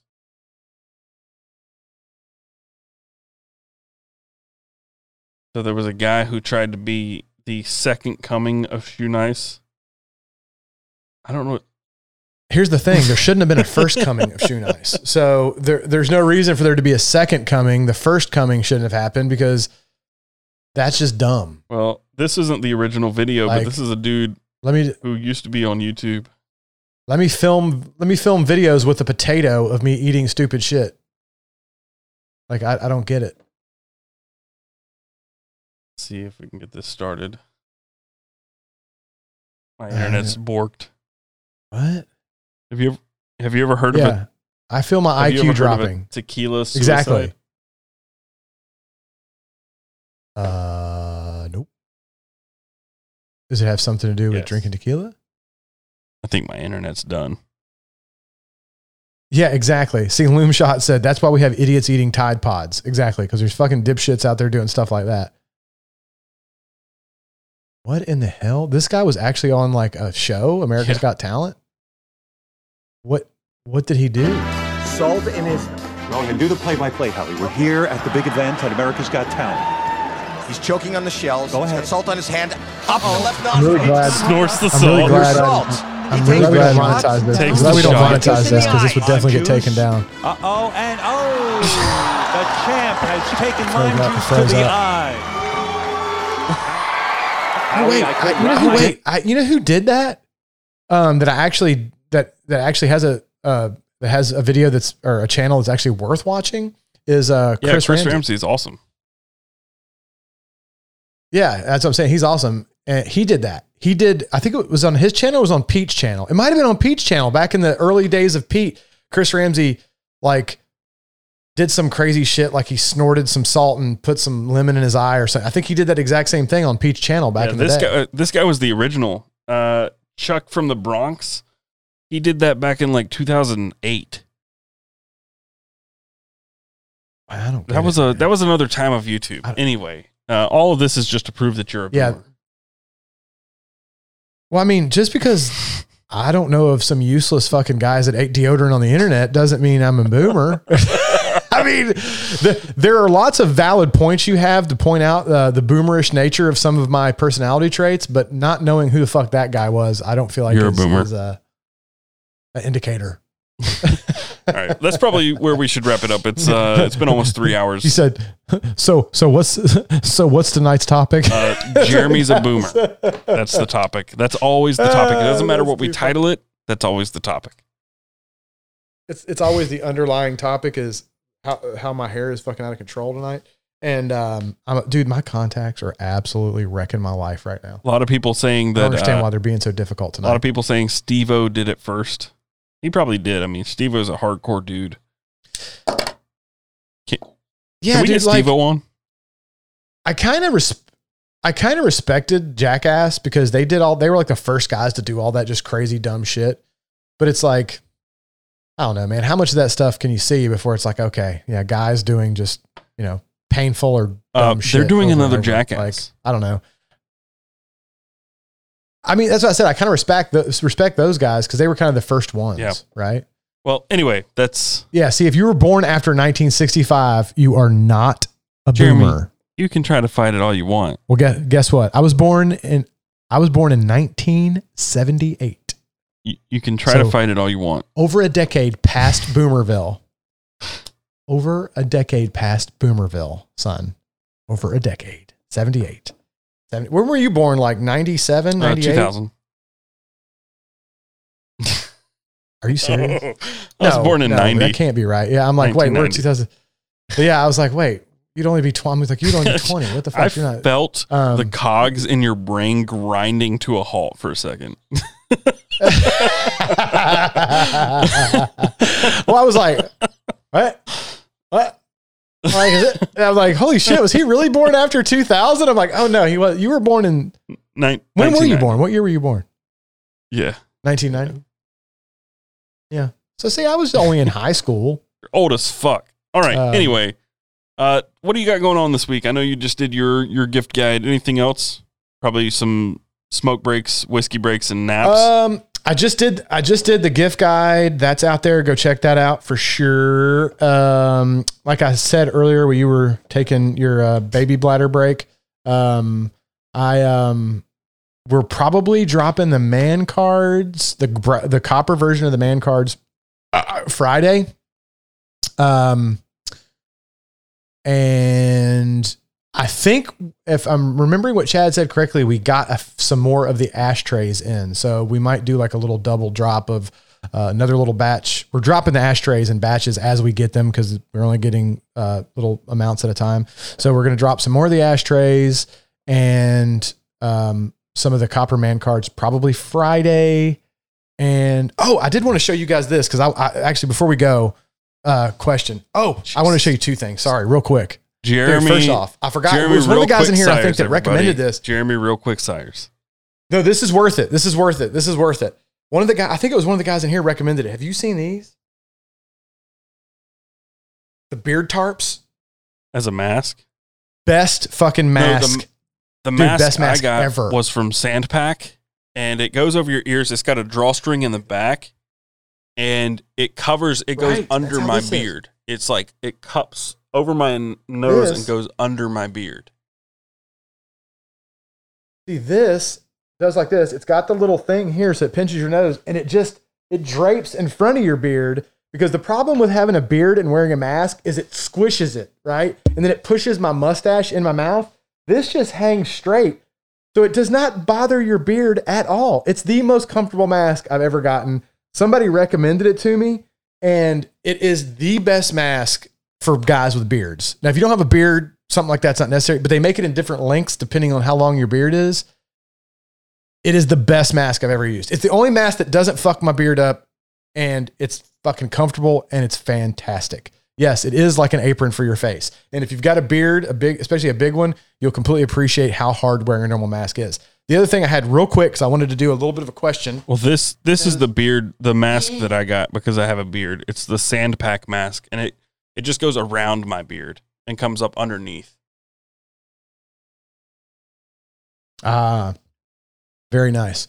Somebody was asking, hell yes, where can you get this? It's called the Beard Tarp. So just go to search the Beard Tarp. It's beardtarp.com. It's a company out of Canada. It does have like a 2-week lead time because I think they're super popular right now because guys with beards fucking hate life with masks, and that really fixes the problem, especially if you got a big long beard like I do. Because like even with that thing you got, Taylor, when you got a beard this long, that's not going to work because it's going to scoop all this shit up and fuck it up. That thing just... All right, what was point number 2? The quick question I had for you guys. The point number 2 is quick question. So you guys know I've been working on a flask, right? So I got this glass flask that I've been working on. See if I can get it out of here without spilling shit everywhere, right? So a glass flask, because it doesn't fuck with the whiskey like the metal ones. It's got a little copper or a brass cap on it, right? And I like the all glass. I think it looks good, does what it's supposed to, but we wanted to offer some kind of leather something. So if somebody wanted a little more protection, they could. So this is like a prototype of the leather sleeve that is optional, and you don't have to keep it in that, but you can. And it just goes on there. Got a little button. And anyway, so curious as to if you guys like the little sleeve, or if you think it would be better just raw glass. I mean, look, you could obviously just my feedback. Yeah. Shoot. Yes, that's what I'm asking on a for. leather sleeve. No, with that sleeve. The What's wrong with this seam sleeve? goes across the bottom, and you can't sit it down. Well, and that's purposeful because putting it on the bottom, it makes it weird, right? We tried several different versions of different with it not on the bottom like that, and it makes it real hard. It's very hard to manufacture. It doesn't fit well. It gets weird. We tried. This, because of the curve in the back, because this flask has got a curve in the back. My question mainly was, do you like the general design? I know you can't sit it down. You have to lay it down. I mean, that's okay with the flask because whatever. it's got a lid, but still. Right. It would bother me with that seam across the bottom. But the question is, yeah, I mean, I feel it actually kind of like works for like pocket because it kind of like tapers it down a little bit. So you kind of got, but my main question was, would you rather have like the signature logo on here, a Leaf and Barrel logo, or the Best Skull MEDC logo? I mean, I feel like that's not going to work. No. Because No. it's my flask, not yours. So the best damn EDC. It's okay. I'll just make another flask and it'll be better. But yeah, I'm just curious, and maybe I'll do like a little poll on my Instagram also. A lot of skulls. Yeah, I was kind of thinking skull too, just because the flask itself has the signature logo. So if you wanted to go with kind of a more simplistic, like, cleaner look, you could just not use the leather. We're also thinking about selling it two ways and selling the leather separate, like as an add-on. So that if you didn't want the leather, you didn't have to purchase the leather. You could get it cheaper. You could get it a little less expensive without the flask, and then it'd be a little bit of an add-on if you wanted the leather. Somebody else agrees with me. Just saying. Yeah, like one dude. Hey, somebody said whiskey knife. You probably paid him. Just saying. Hey, hey, it is a whiskey flask. So a lot of people are saying skull. Awesome. So that's good information. I'll still probably put an Instagram poll up just to see. I enjoy a good Truly. I knew there had to be a few. I knew there had to be a couple smart asses in the group. There always is. I love you guys. But, Jeremy doesn't, but I do. I love all of you, even if you are assholes sometimes. I still love you. But yeah, so a lot of people are saying skull, so that's good to know. Can I request something? And so you guys are cool. You like the leather. You like the flask. Can I request something? What's that? For the flask shell, like the cover. You can request the leather it. pouch. Can we make it out of shell Cordovan? What's that now? Uh-huh. Can we make it out of shell, please? I mean, here's the thing. We make it out of shell Cordovan, and it jacks the price up way more to where people would probably be just make it out of shell. Because shell Cordovan's not. Just do shell. Huh? Yeah, I mean, but what anybody who doesn't know about shell, flask, they like it. Anybody who doesn't know about shell, like if you made that out of shell, it'd be like a $200 sleeve. Yeah, right. Exactly. It would be crazy expensive. It would look amazing. And it would take the price to a ridiculous. Oh, it would look amazing, and it would age amazing. And then it would be great. Do the cap out of Zerk. Would change do the cap out of Zerk. Dude, you could sell that flask for like $800 and make like 12. Can you even drink out of Zerk? Would that be safe? I mean, the main reasons I made that flask out of glass is because it imparts zero flavor on the whiskey, and you could leave it in there indefinitely without ever having to worry about any whiskey taint. See what I did there? Taint fan, taint. All I'm saying is... Yeah, that's the main reason. Because, I mean, obviously, whiskey comes in glass bottles for a reason. All I'm saying is I want one maybe with a little more... I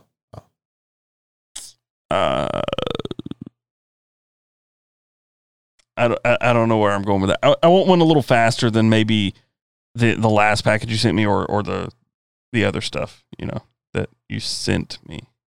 I'm just kidding. I just talked to Chad today and told him I was going to get a list to him for some people that I owe products to. Anything. I'm just giving you like shit. Little Christmas present type things and stuff. And you're going to get a package. We're going to get you a lighter. We're going to get you a whiskey glass because you don't have one of these. And when we're on the fucking whiskey knife fight, you should be drinking out of a proper good glass. So, Peugeot. I mean, you do drink out of the Pete's Pirate Life glass pretty often, which the Pete's Pirate Life glass is awesome. So I'm not going to fade the Pete's Pirate Life glass, but you should definitely be either drinking out of the Pete's Pirate Life glass, this glass, or possibly a Glencairn. You need to get that Bunsen burner fucking meth cooking shit out of here.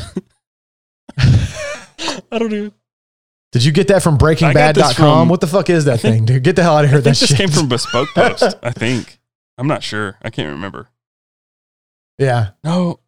There are some pretty goofy fucking I don't know whiskey where this glasses came out from. there. I'm not going to lie. I don't know where this came from, if I'm going to be honest. Dude, the goofiest whiskey glass ever is the one that like a lot of people tout is like the best one for tasting whiskey. It looks like a little fucking... The Bourbon Junkies even made fun of it because it's got like, I forgot what it's called, but it looks like a vase. It's got like a bulb and then it cuts in and then it's got like a flange that kind of comes out. Yeah, but then imagine if the top of that then flanged out real far. So there's like no good way to hold it. And they were like joking around. They're like, how are you supposed to hold this thing? And they're like holding it like this because there's like no good way to hold it. It's the only thing you goofiest can fucking really do with glass. this is like swish or like swirl. There's no like good. You just hold it like this.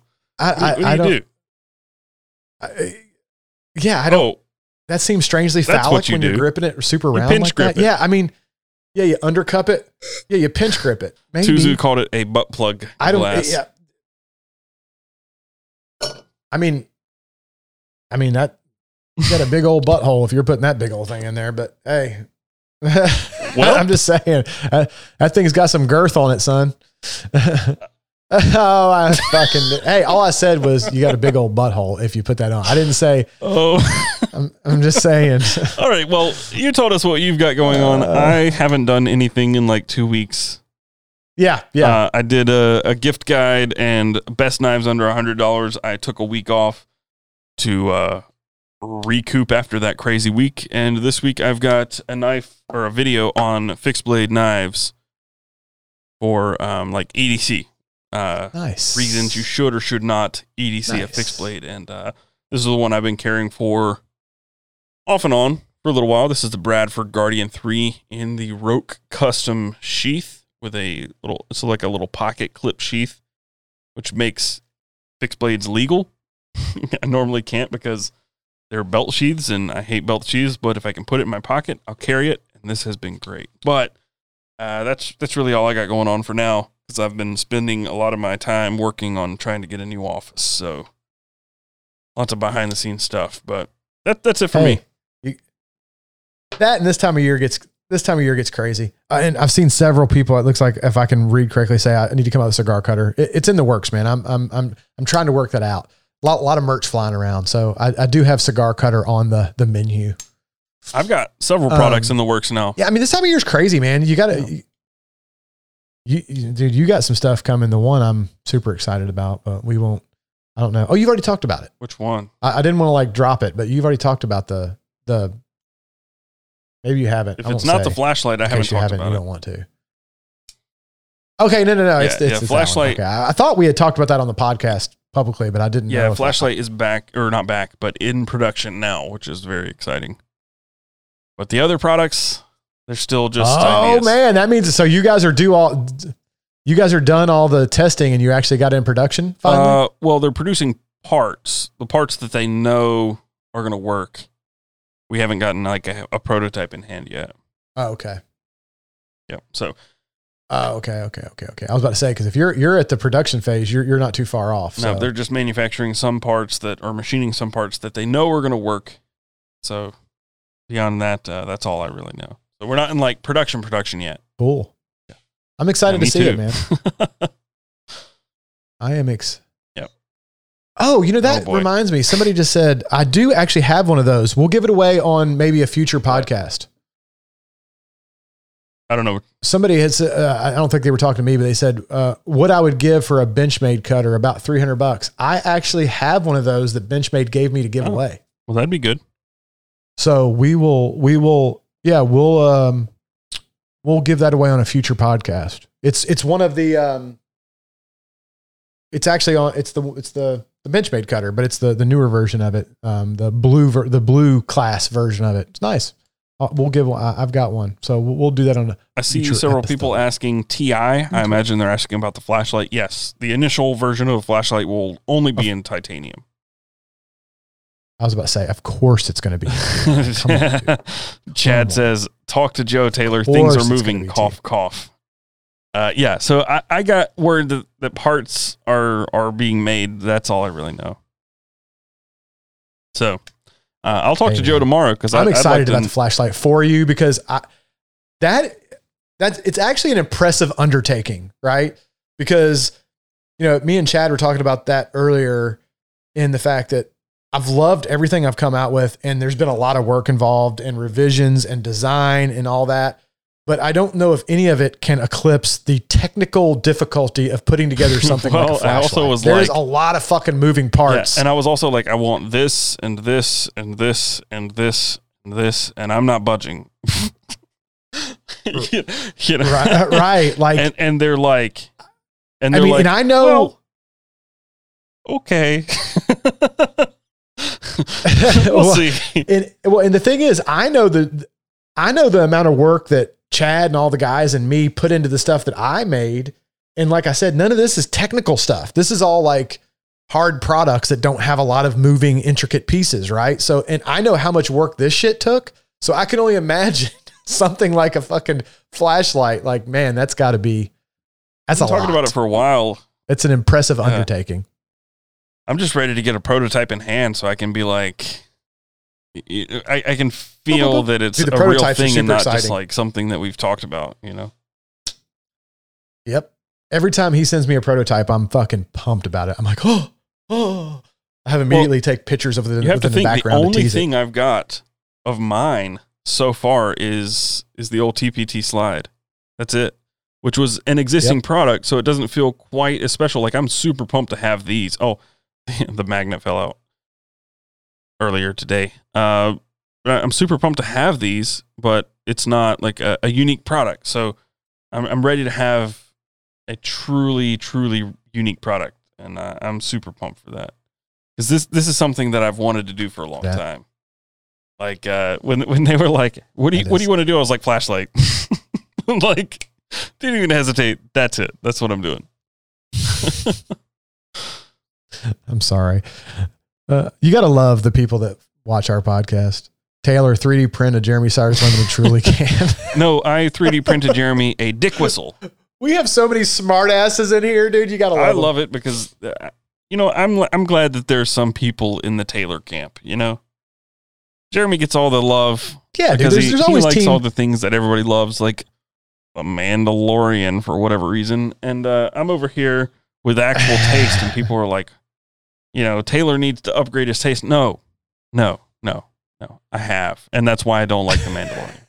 Dude, there's always going to be, just like the Bourbon Junkies, there have people that always list hashtag Team Dan, hashtag Team Taylor, or Sean. I'm sure there are people that are Team Taylor and people that are Team Jeremy. I mean, there's going to be a natural split in the population. The kind of people that are the people that are Team Taylor are wrong. Who are Team Jeremy are the ones that need to to. buy a card to remind themselves that they're a man. I mean, it's not as much as a reminder as it is like a trophy. It's a reminder. It's like, bitch. Yeah, I am. You definitely do not need a card. You definitely do not need a card to be reminded, for sure. That is not what it's about at all. It's more like a hold on, and you pull out your wallet and you're like, yeah, I am a man. Well, that's why I sent it to you, because I know when you're sipping your Truly, sometimes you forget and then you go, "Oh, no, that's right. I use it to open my Trulies because I'm like, I don't need a reminder. I drink Truly." You're such a dick. All right, we should really go because my bladder is knocking again. Speaking of man, Jesus Christ. Baby bladder. Tiny tank is what I prefer. Baby bladder. I do think you had a good idea with the man card of Liberty, though. Yeah, I agree. I think you should. I might do that. I think you should. Might do or I'll make a couple and we'll do another giveaway on the podcast with it, you know? Yeah. All right. Kind of thing. I think that's it for this time. Yeah. Thank you guys for hanging out for so long and dealing with me. Oh, yeah. Chad, real quick. Taylor, we also have your best damn man card moving forward. That's also true. I have. That's so funny. When you told me that, I was like, that's the hilarious. best damn man card and the best damn flask coming out as products under my brand. No, the best damn whiskey glass. And you said you were going to use this exact same glass and then just put your logo on the side of it. Same, even with the leaf and barrel stamp, but it says best damn EDC on it. I love you, Chad. All right. Hilarious. Thank you guys for hanging out. All the links for everything is down below in the show notes. And we'll see you the same time next week, right? Not with the Bourbon Junkies, unfortunately. Yep. That'll be a week later. No, it'll be the following week. We will be back next Wednesday shooting the shit with some other topic, which is basically me just trying to keep Jeremy on task because he's so old and senile that he doesn't know what we're here for. I think I did a good job. For the first hour and a half, because of my buddy AB, we even had like a special guest on pertaining to the topic. Impromptu guest. I think I did really good. Nice. Really cool.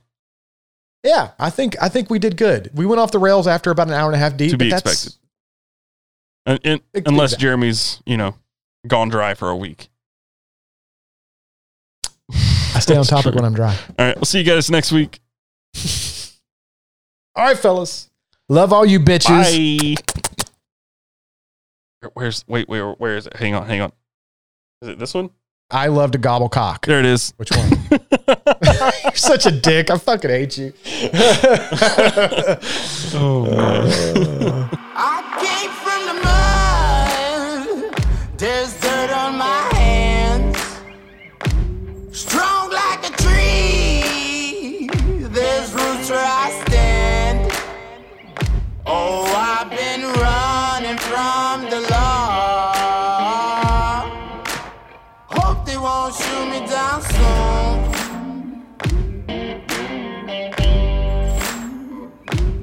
They sing on a sleepless night. Try to catch me howling at the moon.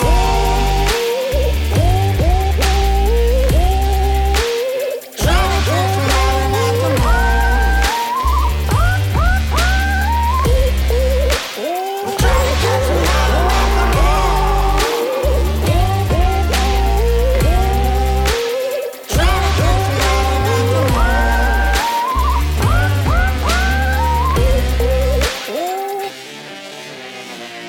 When it rains, it pours. Water's up to my chin.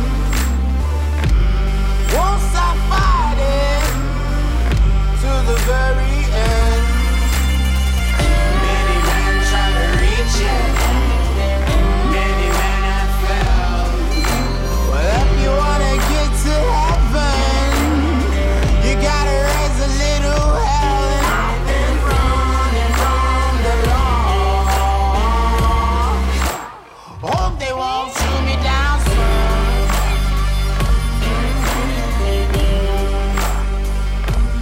They sing on a sleepless night.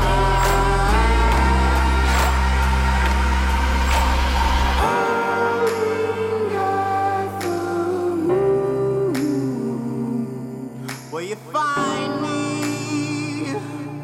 Hope you find me. I'll be back home soon. When the sunrise, when the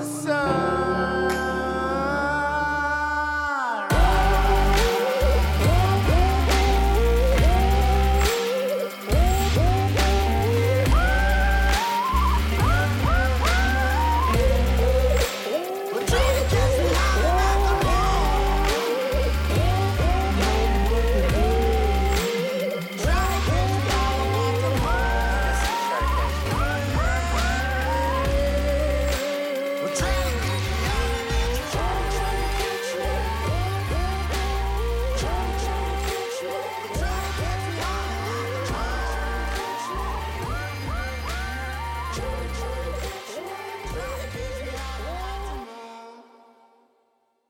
Boom, boom, ba-dum, ba-dum, boom, boom, boom, boom. Bow, bow, bow, bow. Bow, near, near, near, near, near, near. Bow, near, near, near. Bow, near. Bow, near, near, near.